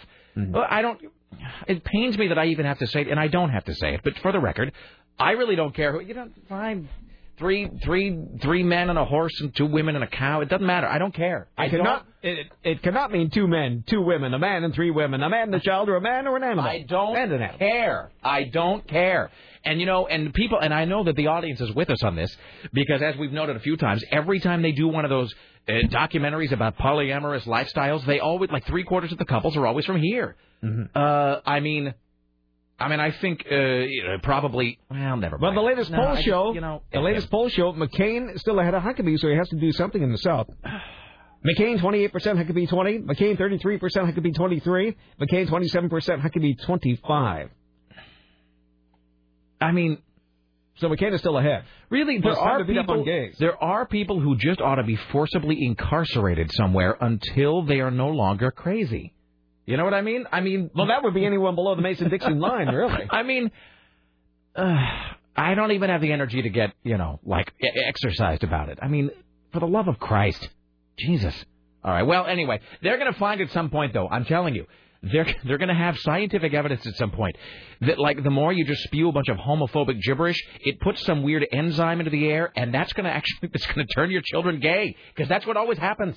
You find these guys who just get up on some stump and they start railing about the Word of God and about godless sodomites, and then and then a few years later you've got Mary Cheney. So in your face, Mike Huckabee.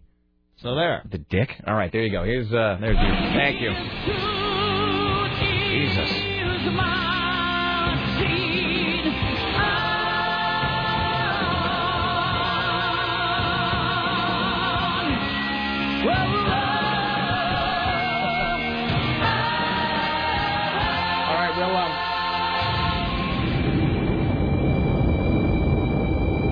We've got to, by the way, who wants to guess what the total box office, apparently The 10, which is a laugh-out-loud story that reinterprets and reinvents the 10 Commandments with Winona Ryder.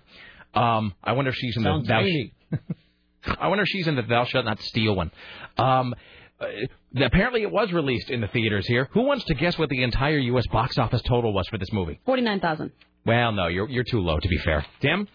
Oh, 55,000. Well, no, it was less than $1 million, though. $766,487. And how many people have to throw their money around? They do. Do you realize that Chipmunks movie has made $176 million? People are stupid. That's. Just going to say, if you were to take that Chipmunks movie audience and then the Mike Huckabee demographic, put them both together, it was like a group of that is a couple of circles that overlay exactly. Man and chipmunk. Well, it is kind of strange, actually. David Seville does dress up the chipmunks in clothing like small children and does seem to spend an inordinate amount of time with them in violation of God's law.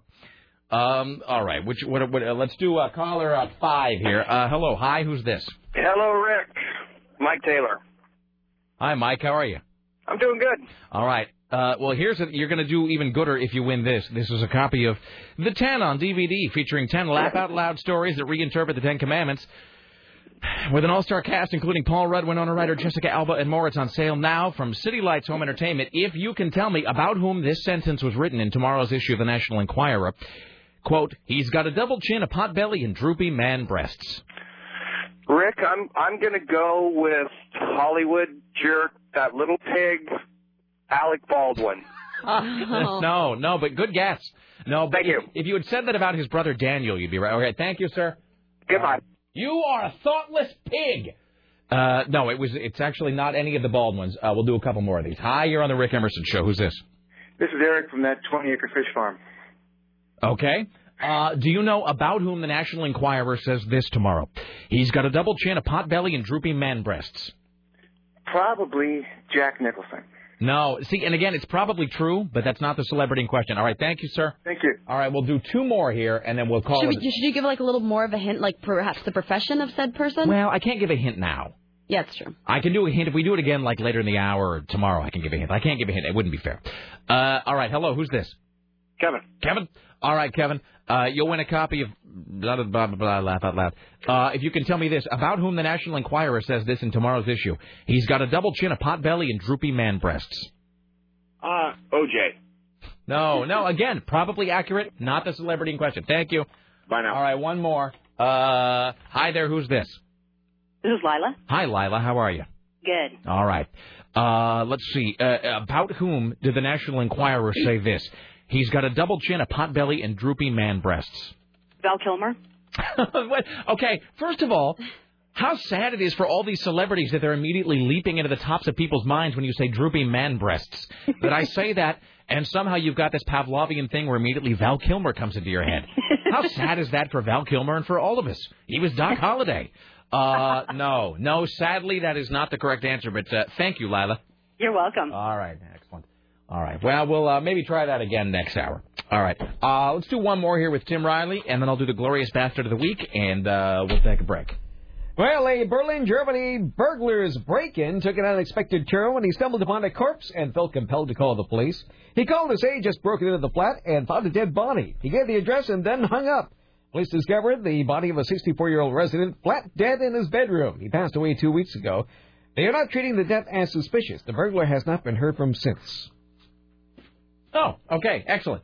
I'm sorry, I was just reading this email that suggested we make a Huck Watch. Wah, wah. We haven't heard the last of him. No. Did you see Aaron's sign idea? No. Oh, let's see. Aaron says, first, as long as all parties involved are adults and willing, I don't care who you effing marry, arg. And then he says, is it too late to create a... I wish I could say this. I know. I have to abbreviate it. Is it too late to create a F the Huck sign and walk in front of the Mike Huckabee campaign headquarters? Also, you know he has one in Oregon. You guys should totally get his Oregon rep on the air for an interview. I just don't... It might just be bad. I just don't even have the energy. You know, it's just, I just don't, wading just knee-deep into a tar pit of rednecks is just, I have better things to do with my time. All right. Well, let me do this, and then we'll take a break. We'll come back next hour, more of Tim Riley, plus Timmy Ryan, plus, I've got this, and then, I was doing something else next hour, but I forget what it was. Oh, I haven't answered, I have this question about whether, I have this thing I want to do, but I think it might be illegal. So and so always the best idea is to ask the audience their take on that. Let's do it first, and then find out. Will I be incarcerated for this thing I just did? Greetings and salutations, Kyle Bradfield. You are being addressed at this moment because you, yes, you, have been selected as the AM 970 Glorious Bastard of the Week, with all the rights and privileges that entails.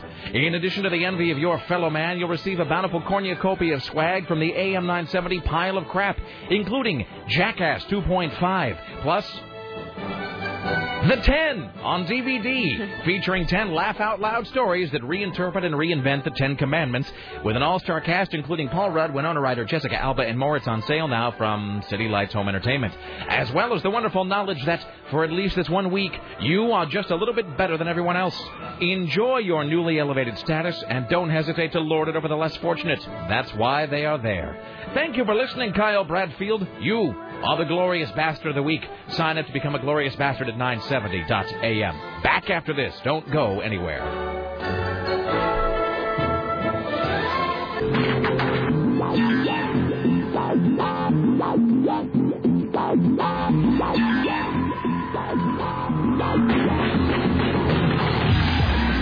All right, it's 503-733-2970. It's the Emerson radio program. Thank you for coming by.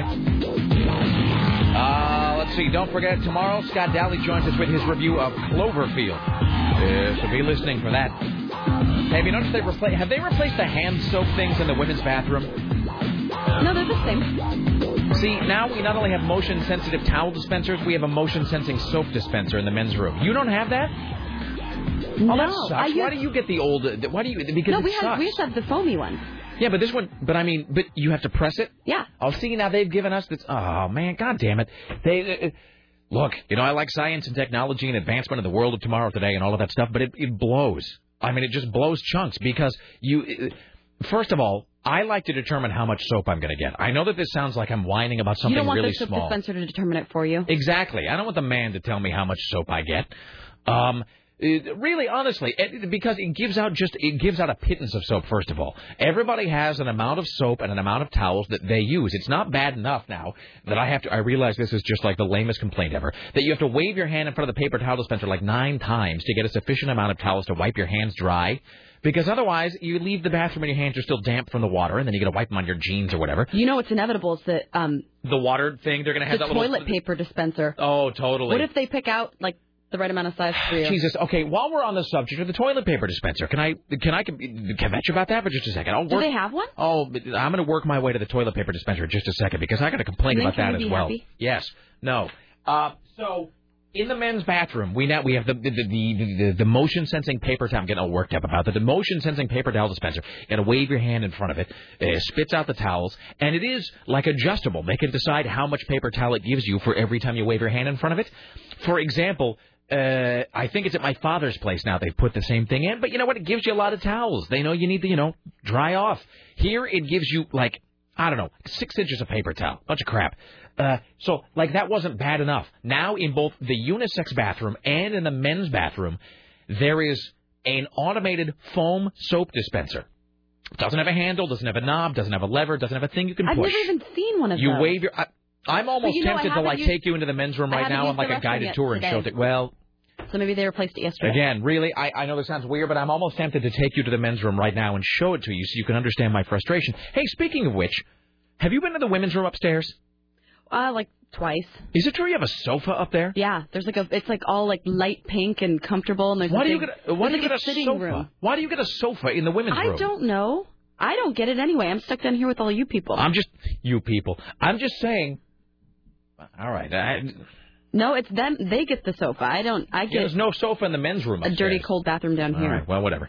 But in the bathroom here, you go in, and the soap dispenser, it gives out this sort of this foamy sort of hand soap. But you got to wave your hand underneath it. But here's the flaw in the design. The sensor is on the front. The soap comes out the bottom. So you wave your hand in front of the front to trigger the soap, but then you can never quite catch it. You kind of catch them on your fingertips as it falls by your hand. So it actually is a two-hand job. It's a two-hand job. Oh, is it? It is. It's a job that requires two hands. It really is true. It's a two-hand job. You now have to wave your hand in front of it with the other hand underneath to catch the soap. Oh, I see. It's just completely And here's the other thing. Well, because you have to have the other hand underneath. And it doesn't give you enough soap. I mean, look, the amount of soap it gives you, you turn on the tap, you scrub your hands, it's not even enough to lather your hands up. So that's really frustrating. And you have to wait that certain amount of time until you can do the sensor again, because it won't 15 seconds. Yeah, so it won't just let you wave your hand in front of it again. You have to sit there, one hand underneath, the other hand, wait. Wait. Are you summoning Richie? No, it's just going to remind him. Is Richie Oh, my gosh. Richie's bringing you your food. Don't you ever feel bad about that? No. I can't go anywhere. All right. Thank you. Anyway, so the soap thing I would do it is... for Richie if he couldn't leave. The soap thing is pissing me off. That's all I'm going to say. Hi, you're on the Rick Emerson Show. Hey, Rick, what's up? Hey. So I wanted to share a radio dream I had last night. All right. Do you work in radio, sir? I do not. Well, that makes it even more interesting. Go ahead. Yeah, this is entirely because of your show. All right, then. All right, so for some reason, I was hosting the Rick Emerson Show. I have no idea where you were, where everyone was, but I was hosting it. And so, of course, I left it to the last minute to actually prepare. Sure. But I got enough to be ready, I thought, to at least wing it a bit. Wait, hold on. So in the dream, you were hosting the show? Yes. Okay, and so this was in Portland? Yes. Okay, all right. And so at 11 o'clock, I sat down to the desk. There were 2 computers there. So you sat down in the studio? Well, kind of. In your version of what the studio is? Yeah. Okay. And I figured out that I had no clue how to do anything.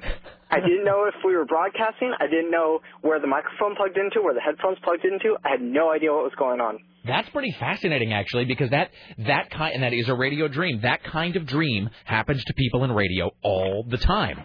I just had one the other night, honestly, where we had somebody in and they swore 4 times in a row and the dump was gone. Yeah. It was so freaky and they kept all this profanity. I'm like, oh my gosh, there's something I can do. For some reason, I couldn't figure out how to turn off their microphone. Totally, yeah. It's always in radio where you're supposed to be doing something, but either you can't remember how to do it, or you know how to do it, but the thing just doesn't work. I have that dream all the time where the phones are ringing, but I press them and they won't pick up. That's completely free. Now, so you realized that you couldn't do anything, and is that when you woke up? Was there more to the dream? Oh, no, there's more. It took half an hour during which AM 970 was broadcasting silence. Oh. And then someone wandered by and oh, yeah, this little tiny thing right here is what you have to flip on. Oh, well, thanks. Excellent. That's wonderful. That is a real radio Did you wake up feeling kind of freaked out? A little bit. I wasn't as concerned as I think I probably should have been. Well, yeah, or because it's not your profession, but it's still kind of freaky though. So now let me ask you this: having had that dream, did the show seem sort of weird when you turned on to listen to the show next? Well, Do you know, like, if you dream about somebody, like, okay, full disclosure, I had this weird dream the other day in which Dennis Pitzenbarger played a role. I didn't remember what he was. He was just there for some reason. And then you come to work and, like, you see Dennis, and it's sort of weird, like it kind of screws with you a little bit, like if you see somebody in real life that you just had a dream about. Was it that way when you listened to the show? No. All right. Sorry. Oh, okay. Well, thank you. It's a great dream, though. Thank you, sir. Yeah, thanks for inspiring it in me. It's what we do. Thank you. Bye. This guy says, phrase of the day is Rick Emerson saying, I'm really tempted to take you into the men's room and show it to you so you can understand my frustration. See, I think that you peaked with getting soap is always a two-hand job. It is. Well, no, because it's not a thing you can do with one hand. All right. Hi, you're on the Rick Emerson Show. Hey, Rick, I called yesterday with Pussman to waste 30 seconds, but yeah. I'm a custodian at an elementary school. Yeah.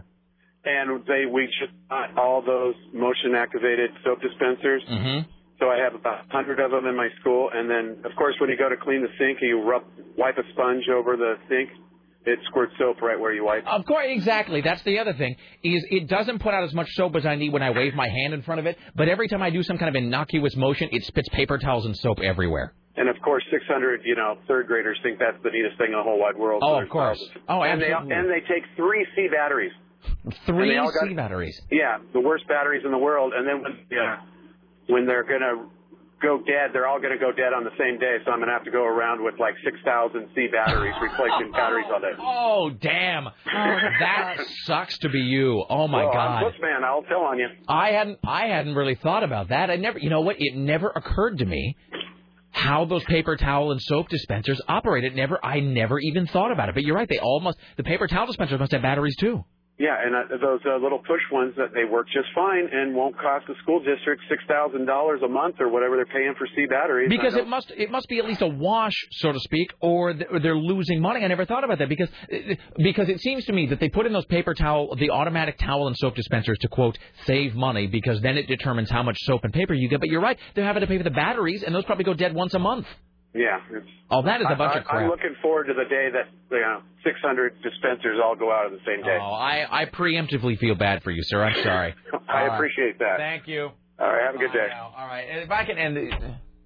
Okay, we'll get Tim Ryan here in just a second. I was going to tell you my other half of it, but Yeah, let's not. I'm just going to say this real briefly.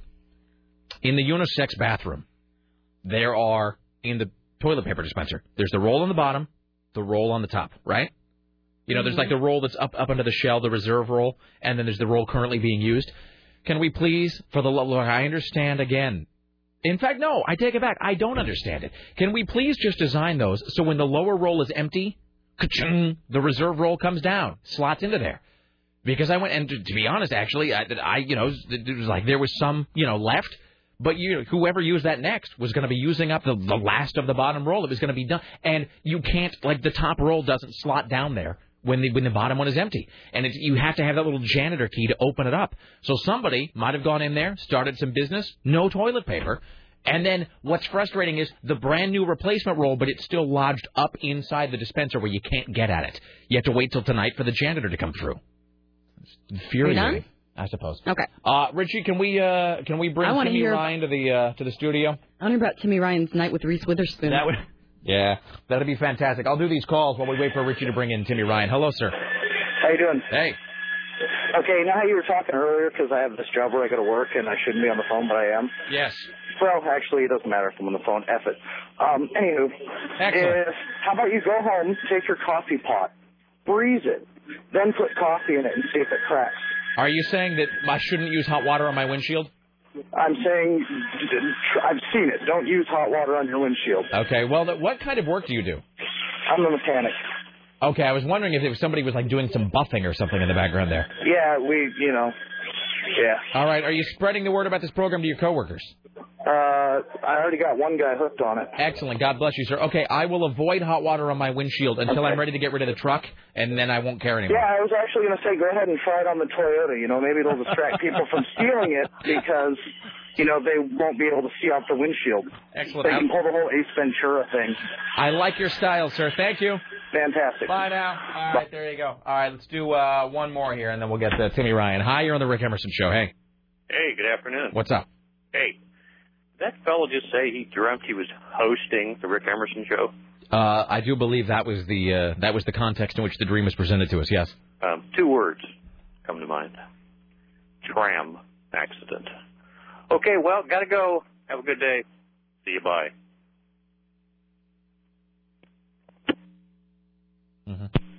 That guy sounded like an evil man. That didn't end up. That wasn't really. I don't think that had as much punch as he thought it was going to. Timmy Ryan, hello, sir. Chuck Norris is going to hunt that guy down and kill him. What do you? No, we don't say Chuck Norris anymore. It's Chris Christopherson. Oh, Chris Christopherson. Am I on now? Yes. So I was not on before. So my smart-ass comments were not heard. You do have headphones on. You're wearing them right now. I can't tell if I'm. Hold on. I can't tell if I'm on or not. Are they plugged in? There we go. I had to turn them up. Okay. There we go. So, what was the question, Rick? I'm sorry. I don't know. Paying attention. How are you doing, Timmy Ryan? I'm doing great. All right. Well, before we do anything else here, let's welcome. Why does Richie need to be in here? Why not? I think it's the Timmy Ryan question. Why does Richie need to come in here? Quite pungent. You're probably afraid of what I'm going to say. The Timmy Ryan question right now is not why not, but why. No, it's not why, but why not. I want to know how things went with Plaid Pantry Reese. All right, so Richie Bristol. Yeah. So Richie came in this morning and said that he was getting. What was it, phone calls or text messages? What were you getting? Yeah, well, he sent a picture, too. Oh, God. Her in the morning. Oh. She's a good-looking girl. Let me see. Oh, hello. Wait, hold on. You back up there. Hold on a second. Does this girl really work at Pad? Okay, yeah. Please. Don't lie to me. She's hot. Don't lie to me. Look me in the eye. Tell me the truth. Is this a woman you rented last night? No. You looked away. No. Have you ever been with a prostitute? No, of course not. No, you have to. You totally have. I would never. I don't need. Lie better. No. I don't believe in purchasing sex, sir. Do you buy girls drinks? Did you buy her dinner last night? Did you pay for her way into the show? Did you give her booze? No, I got it for free. Did you give her alcohol? He's got glitter. No, I think we both bought each other some beer, and I bought a hummus plate. You bought her food. Bought a hummus Well, no, plate. because we all paid kind of for that sex, Timmy Ryan. You know, it was her. No, who said we had sex? You held each other? You got glitter all over you. Okay, let's stop. All right, so let's stop. So Richie, you started when? Let's back up. Timmy Ryan, when did you meet Plaid Pantry Girl? What did I? Oh man, probably about a month and a half ago. No, but last night. Oh, when did I meet her? Oh, I picked her up. When? Oh man, I'm using pretty basic words here. Probably about 7 p.m. Okay, yeah. Richie, when did you start getting calls / texts / pictures? Before the show. Yeah, today. Okay. Because I wanted to send Richie a picture. What did they say, Richie? Well, first he calls up and he has her on the phone. He's like, he had to prove it, I guess. This was this morning? Yeah. Was she in your bed, Timmy Ryan? She was giggling. Really? She was giggling. And he's got glitter all over him. Look. Come here. I want to see this glitter. Come. Look at his neck. Ew, that means he hasn't bathed, Rick. Oh, dude, he's covered in glitter. It's like body glitter that girls put on or whatever. You know what I'm talking about? Look in the back of his neck. He's totally got glitter on him. I don't know what. I don't know what. Did you not bathe? Pip glitter. Don't say that. You didn't shower? You didn't take a bath? You slept with a stranger last night and you didn't shower? And you First off, let me clarify what happened, okay? Can I get some music? What kind of music? Get some nice, what you have in the classical. Go ahead. So, first off, what do you think of the picture? Good looking girl? Okay, now is this really the girl from Plaid Pantry and not a prostitute? Hold on. No, Tabby's totally not a prostitute. Tabby's awesome. Oh, what a compliment. She's totally not a prostitute. All right, let me see the photo. Hold on, I'm going to get it back up again. Hold on. Let me get the photo, and then we'll have Sarah come and look at it. There you go. That's Tabby. Okay. Now, I have to say, if you didn't have sex with this girl, then you should be dead to us anyway, because she's hot. I mean, I don't think we knew what to expect, because she was like, she's a Plaid Pantry girl, and I'm not saying people. What are you trying to say? I'm not saying. You worked at a 7-Eleven. I'm not saying people who work at the Plaid Pantry are unattractive as a rule. But we have seen some of the people who work there, like creepy mouth breather guy who used to work there. And I'm saying, here's the thing. I'm not saying people who work at the Plaid Pantry are unattractive. Yeah. What I'm saying is there are businesses where the people are always going to be attractive, like Starbucks. Yeah. Plaid Pantry. You're not guaranteed anything. It's Sarah, come luck check of it the out. draw. Let's see what you come think. check this girl out, really, honestly. I told you she kind of looks like Reese Witherspoon and Kirsten Dunst. A little bit.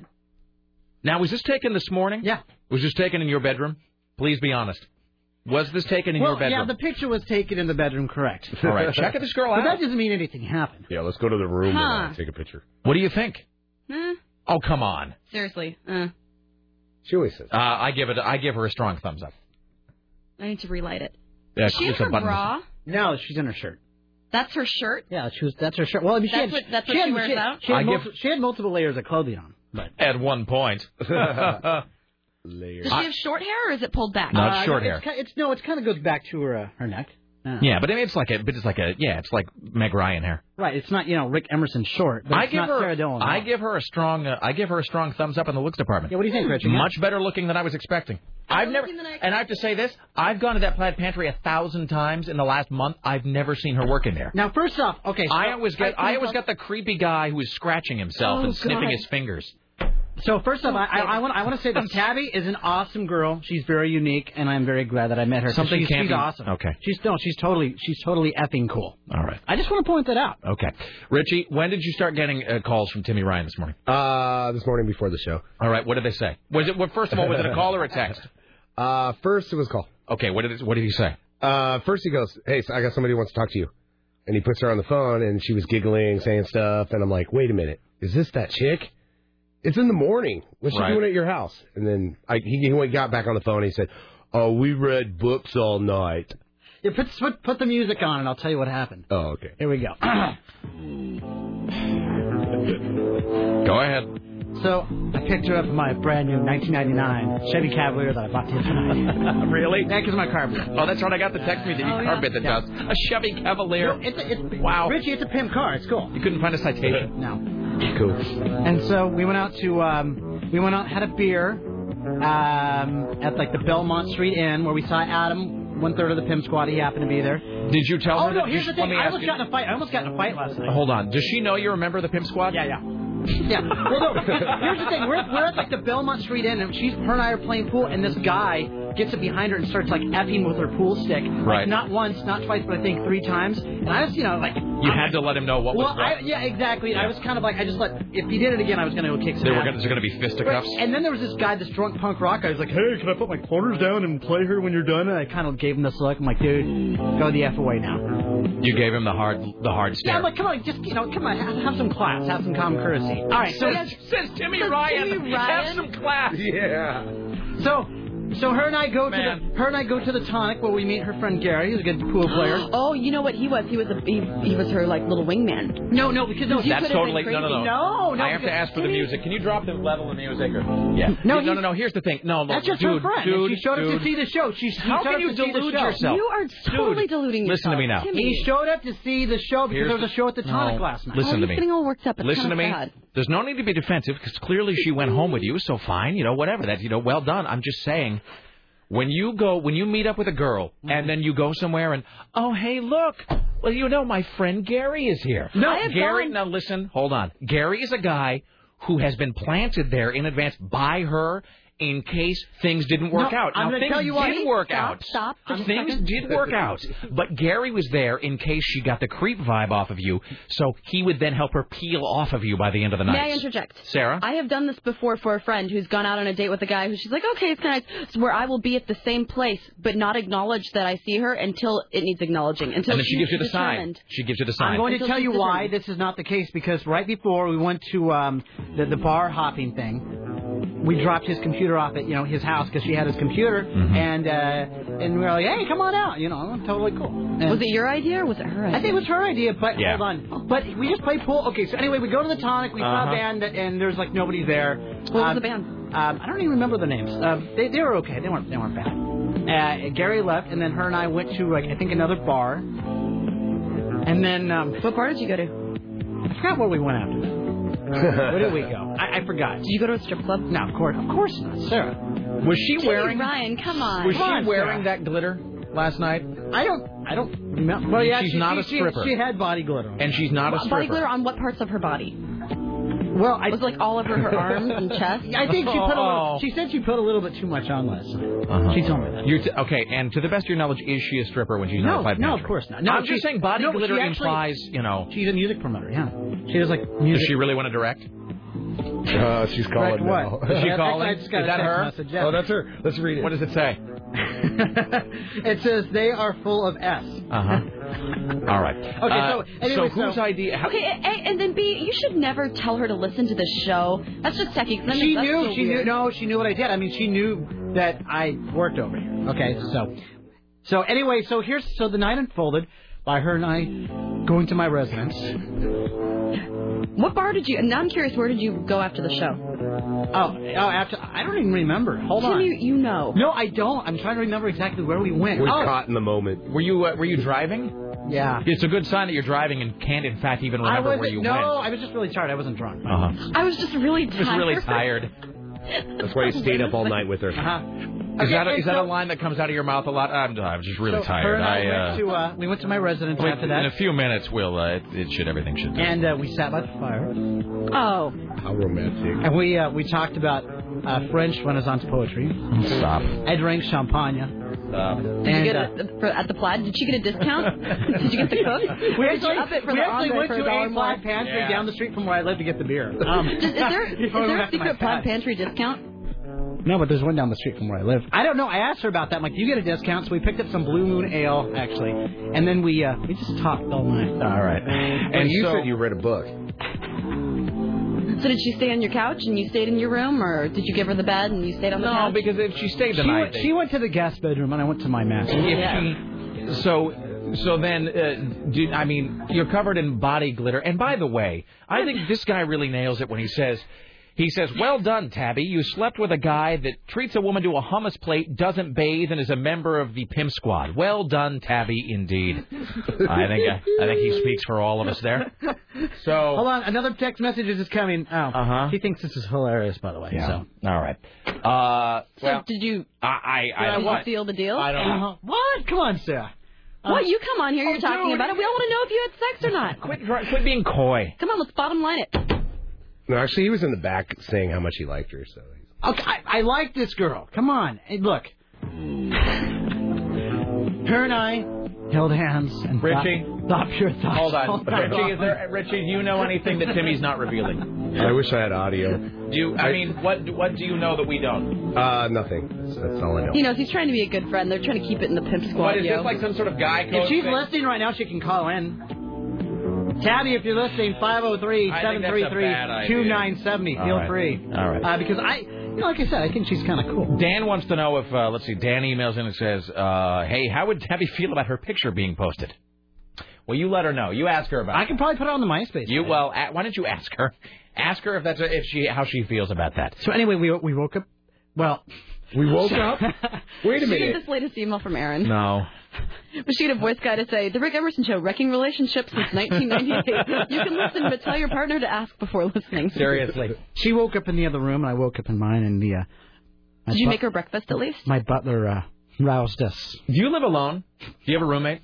I have several roommates. Really? No, honestly, do you live alone? Yeah, and I was kind of worried because we were talking quite loud last night, and I thought maybe my roommates would be mad. So how many roommates do you have? Okay, yeah, seriously. 3. So it's you and 3 guys?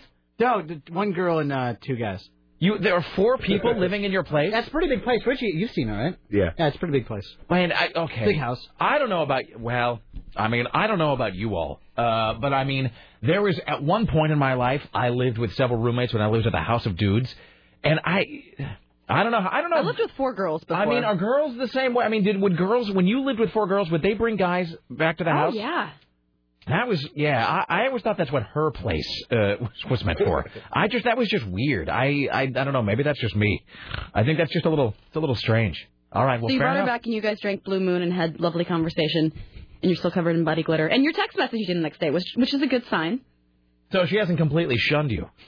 All right. What are you trying to Did imply? you make future plans? Did you book a future that's date? a good question. Is there a future date happening? I don't know. That's kind of. I told her it's kind of the ball is in her court. She might be on one of those lines. She probably called in. All right. Well, to be fair, I really do think she's quite attractive. And that's a cell Rick phone. Is really smitten. No, that's true. And that's That's a cell phone picture taken this morning. And she's from Utah, but not Mormon. That would actually explain a lot. See, that's exactly why Rick. She totally looks Mormon, and I mean that as a compliment. She said she used to pretend that she was Mormon. She could pull that up pretty easily. Let's do a couple of these, then we'll break. Hi, you're on the Rick Emerson Show. Yeah, hi Rick. I want to be the first in the pool to see how long before they end up at the Ace of Hearts. Richie, I'm sorry, Richie. Timmy Ryan, have you ever gone to the swingers club? No. Has Richie invited you to go with him? Kind of, yeah, a little bit. I think there was talk of it. I think there was talk of it one night. But I'm scared. He doesn't like sharing, so. Me? Whoa. Yeah. Whoa. What, really? Well, look, the guy was just trying to play pool with his girl last night on a first date, and he was getting upset about it. Yeah, well, no, because this guy was being a bastard about it. I mean, hold on. It wasn't like he just wanted to play pool. It's pretty obvious what he was doing. Let's stop. When you say he doesn't like sharing, are you saying that you feel it? Please, what do you mean by that?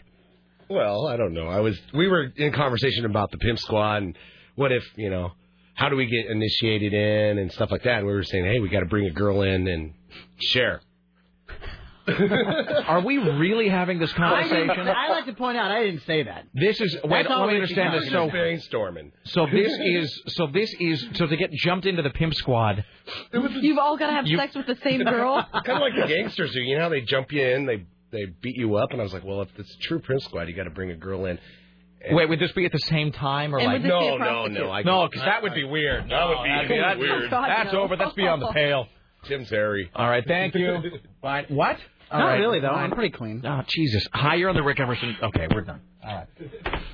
Okay, so, okay, Timmy Ryan. Well, Timmy, if you like her, you've got to, really, go up there and call her and book a date. And if you want her not to listen to the show, I think it's too late. Yes, that is true. There's even glitter on your clothing. Is that the same shirt you had on last night? Oh my God. Jesus. All right. Okay, I didn't get a chance to take a shower this morning because her and I went out to breakfast. Or to put on a different shirt. Did you? Oh, the cup and saucer. Yeah, I was at the. And then did you pay for her breakfast? Of course. Of course. No, I bought her breakfast. Yeah. Why wouldn't I? I'm sorry, you're all class. After a night of holding hands and thinking pure thoughts, I was hungry. All right. Well, clearly there's more to be mined here. All right.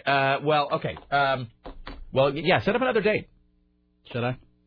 Sarah, what should his next move be? Let's assume for the moment that they had relations. What should his next move be? Does he wait? Well, I'm just, obviously she's listening to the show and she's listening to us right now, so it's kind of pointless whatever advice I give. I'm just saying. I'd tell her maybe, well, for her, body glitter, come on. No. And then for you, if you like her, yeah, call her, especially since now you've talked about how much you do like her. And I do. I think she's cool. She's all right. Well, then don't be a jackass. And she's 22. All right. Okay. Well, we'll clearly talk about this at some future point. Of course, we'll make it a whole show topic. Yes, we will. All right. Well, congratulations, Timmy Ryan. She's very attractive. Well done. All right. Way to go, Timmy Ryan. You're finally a man. Mom. Yes. Before I was just a boy. Does that mean she's only 1/3 jumped in? Well, Adam saw her last night. All right, Tim Ryan, thank you. Tim Riley preparing news for Around the Corner. Stay there. It's the Rick Emerson Show. Nice fool came to Babylon, found out that the pie don't taste so sweet. Now his guitar.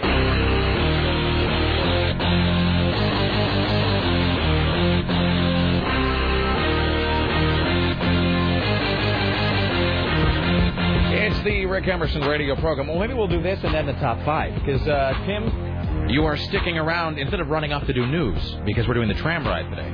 Yes, I'm going to be able to do both. Fantastic. All right. Tram ride happening today at 4 o'clock. Sarah, Tim, myself, and Richie. Tomorrow, Scott Daly with his Cloverfield review and so forth. I feel like something else is happening tomorrow, but I can't think of what it is. Yeah. It's 503-733-2970, the Ministry of Truth. It's Tim Riley. And now, from the Ministry of Truth, this is Tim Riley. We just learned that the Directors Guild of America has reached a tentative deal with producers following 6 days of negotiations. The pact was just announced amid widespread speculation that they'd reach an agreement with the majors. The DGA deal amps up the pressure from all sides on the leadership of the WGA, which has been on strike since November 5th. So, maybe they'll settle with the writers next, since they just settled with the directors. So that is good news.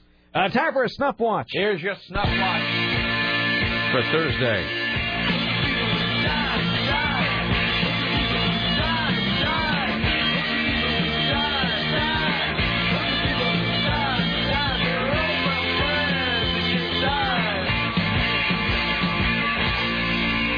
It seems like this guy dies every 6 months. don't even know who we're talking about. Richard Neer, the co-founder of the toy company that popularized the hula hoop, the frisbee, and other fads that became classic, is dead again. He's 82. I don't understand. I swear, I read this guy's little bit every 6 months. You can't keep him down, Tim. Kerr, who started a Whammo back in 1948 with his childhood friend Spud Mellon, died at Methodist Hospital after suffering a stroke. Kerr and Mellon got their start in business peddling slingshots. They named their enterprise Whammo after the sound a slingshot made. They branched out into other sporting goods, including boomerangs, crossbows, and added toys, such as the Super Bowl slip and slide and silly string.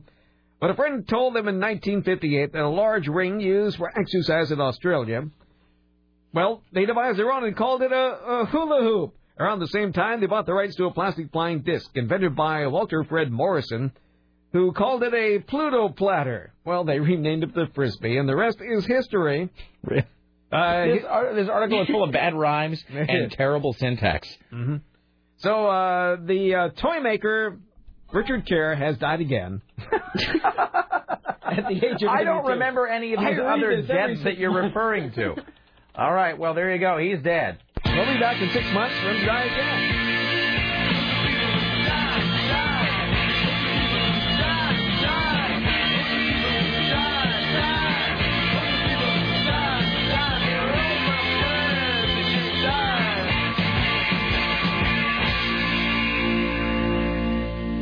So the latest poll over South Carolina, if you want to believe it or not, shows John McCain edging out Mike Huckabee, 29 to 22%. Mitt Romney, third place, 13%. Fred Thompson ranks fourth with 10%. And so would you do that one more time, please? Who was first? John McCain. And this is in South Carolina? Yeah. Well, South Carolina is where McCain got creamed last time. Mm-hmm. That was his Waterloo. In 2000. That's when Bush was, someone alleged to be associated with the Bush campaign was spreading those rumors that he had an illegitimate, I don't know, that he had some biracial love child or whatever. Oh, yeah. So, all right. Well, they're all for it this time. Okay. And nearly half the residents responded to the poll who named a candidate that they could change their mind about. Right. So, who knows? Let's do these, then we'll do the top five. Hi, you're on the Rick Emerson Show. Yeah, I'm a long-time listener, big fan. I have a small question for you, though. Yeah. After your program, I'm not going to name what comes on, but their catchphrase is, this is a show that is not done by a right-wing racco or a convicted felon. And since you're on after Dennis Miller, I wanted to know what your felony was for. Oh, I'm sorry. No one tipped me off that there would be humor in this call. I'm sorry, sir. Okay. See, I mean, that's one of those where it's like there's really no response. Like, I just have to wait for him to get the joke out and then hang up. All right. That was pretty funny. Hi, you're on the Rick Emerson Show. Hello. Hello. Hello. Hi. Hi, who's this? Tabby. Tabby. Oh, how did I know this was Tabby? Hi, Tabby. Hi. Tabby, are you really 22? Yes, I am. All right, Are you at work? Huh? Are you at work right now? Oh, no, I don't work till tomorrow. Are you calling from home? Yeah. Do you live alone, if I can ask? Oh, no, I have 2 roommates. Okay, so you're not living with your parents. Oh, no. She's 22, Rick. I know it. Like it's out of the I haven't lived with my question. parents since the day I turned 18. Like it's out of the question for a 22-year-old to live with one's parents. I was just asking. Because they didn't go to her place last night. They went to Timmy's. And so I was wondering, were their roommates, were their parents? Maybe she's going to school. Who knows? So what does Timmy's place look like? Was it clean? Was it dirty? It's pretty nice, actually. And so were any of the roommates home? Yeah. All right. Richie, did you meet Richie yet? Oh, no, I haven't met Richie. All right. I met Adam. All right. And you haven't met the other member of the Pimp Squad? Oh, no. Did Tim? Wow. Did Timmy Ryan mention that he's a member of a group called the Pimp Squad, Tabby? Yeah, he did tell me that. What was your response when you heard that? Oh, I don't know. Everyone's got their things going on, so, not a big deal. Well, that is true. You must hear true. it all working at the Plaid Pantry. That's true. Now, if I can ask this, if you don't mind me asking, do you work in the afternoon? Because I go over there a lot, and I've never seen you there. Yes, in the evening. Usually. All right. I've been working 3 or 4 days lately. What does Timmy usually buy when he comes into the Plaid Pantry? Well, one time he bought beer. And I don't even know what he bought last time, actually. Richie. I can't remember. We were just talking. In fact, I think he had he had to stay at the station for a while. Yeah. Does he ask you to listen to him on the radio? He said he was going to go on there, and I kind of overheard him on the phone, and then he said he was going to go on. He's like, you can turn on there and see what I say, and I was like, okay, whatever. Have you ever heard his Timmy Ryan 70 Seconds of Your Life You'll Never Get Back? No. Well, I'm going to find one for you. Well, let me ask you this. How long after meeting Timmy Ryan did he say to you, I'm on the radio? Oh. Was it like the first time you talked? Well, the first time he said, I work over at KUFO, and I was just like, right on, I didn't really know what he did. Right. Didn't know that he was, like, on the radio, you know? I was just like, right on, dude, And then, actually, the second time we met, he's like, I'm going to be on the radio, you should call in. And I'm like, all right, whatever. Yes. Did you want to hear him on the radio? I have a news thing that he does every day. Would you like to hear some of Timmy Ryan's radio work? Yeah, I heard some of it when I was calling. Okay, well, hold on. Before we do that, Richie Bristol, who's the third member of the Pimp Squad, he has said, ask Tabby about the back rub. Yeah. What is the back rub, Tabby? Oh, I gave Timmy a back rub last night. At home or in public? No, at home. Because he is covered with glitter and he today. took his shirt off. Wow, we're all sort of cringing. He is covered in body glitter today. Yeah, definitely. Now, of course, I will be a gentleman and respect everyone's privacy, but do you suppose that is the back rub the sole reason that he might be covered in glitter today? Yeah, and hugs and yeah. Were these very special hugs? Was it violent cuddling? Violent cuddling. Yes. No, we did cuddle up a little bit though. All right. Well, I'll tell you what. We'll probably talk to you again at some point in the very near future, Tabby. Thanks so much for joining us today. Hey, by the way, I have seen your photographs. You're a very attractive lady. So thank you. And I do douse myself in glitter quite often. You do. Where do you put it on? Is it like on your arms? No, I just dump it over my head. And it falls all over. She seems kind of free. I can see that it working for you. You seem kind of free-spirited. You do seem you are very bubbly. You're very, whatever. Thank you. So Timmy has a photograph that he took of you this morning. Now, I know he at one point had floated the idea of putting that on his MySpace page or something, but I know he's really, so you would be okay with that? Yeah. All right, so you would not mind.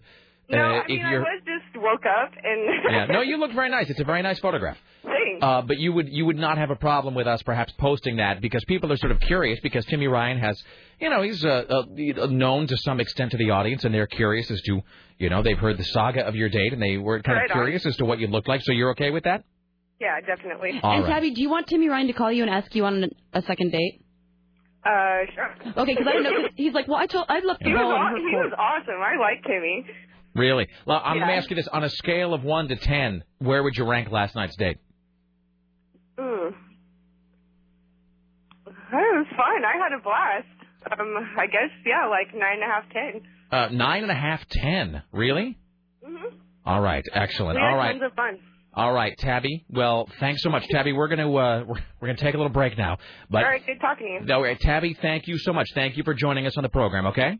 Okay. All right. Thanks, Tabby. Thank you. Bye. Now I'm going to put Tabby in hold. Let's take a break. We'll be back after this. Tippy sounds like a fun-loving gal. Waiting for her to be attacked by birds. It is the Rick Emerson radio program. Stay there. Don't go anywhere. Then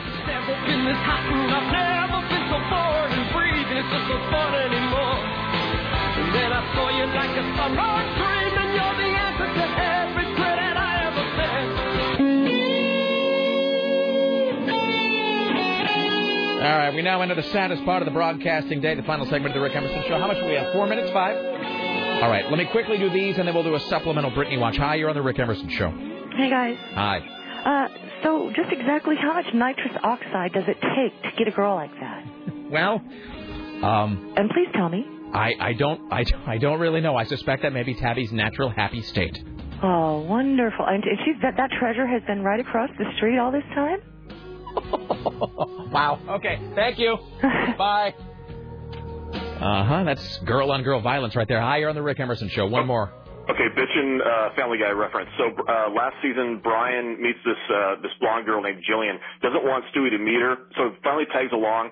And he sits down and he's like, wow, she's actually beautiful. And he sits down there and she's talking for a little bit and Stewie goes, oh, I get it. She's a moron. Okay, now that's cruel, sir. All right, thank you. Bye now. All right, ladies and gentlemen, here's your supplemental Britney watch. This is going to horrify you, by the way. This is bad one.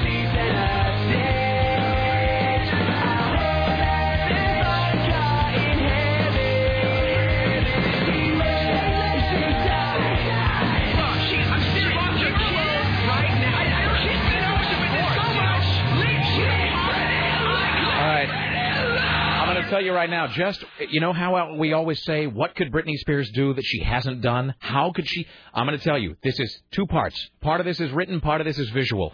The visual is so bad, Sarah is actually agonizing about whether to even put it on her blog. Tim, you want to do the first part? Yes. Britney Spears hasn't died yet, but the Associated Press has an obituary already written should something happen. That's fantastic. Apparently, the AP Entertainment editor Jesse Washington has confirmed that. He tells Us Weekly, we would never wish any type of misfortune on anyone and hope that we would never have to use it, say, until 50 years from now. But if something should happen, we have to be prepared. It is not uncommon for news organizations like the AP to have obituaries prepared. For high-profile people, the unusual thing is that they're usually peppered with the very sick or aged.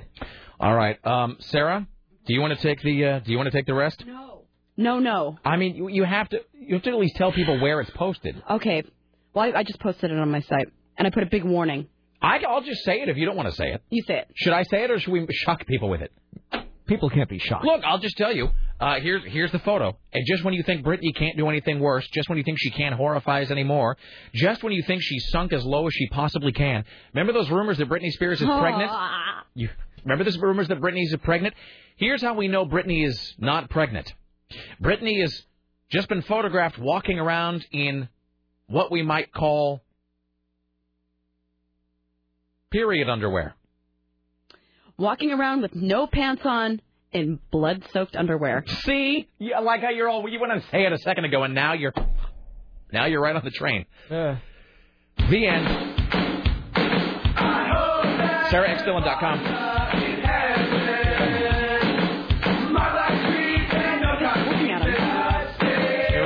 Horrifying.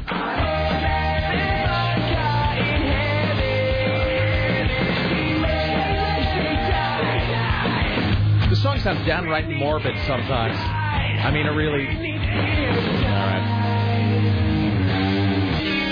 Well, okay. There we go. Hey, thanks. All right, we want to thank CNN radio correspondents Lisa Desjardins and Steve Castamom, as well as Timmy Ryan and Tabby. Also, Dorothy Carcassera from the National Enquirer. Join us tomorrow when our guest will include Scott Dowley from FilmFeverRadio.com with his review of Cloverfield. Rick Emerson, show produced today and every day by the revulsed and horrified Sarah X. Dillon for AM 970 Solid State Radio, a proud part of CBS, the Tiffany Network. Tim Riley in the newsroom, Richie Bristol on the phones, CBS Radio Portland marketing guru Susan Reynolds. Bridget from upstairs is our imageress. And Dave Zinn is the gatekeeper. Like us next. Like us 101 at 5. See y'all tomorrow at 11. Tram ride for us at 4. Bye now.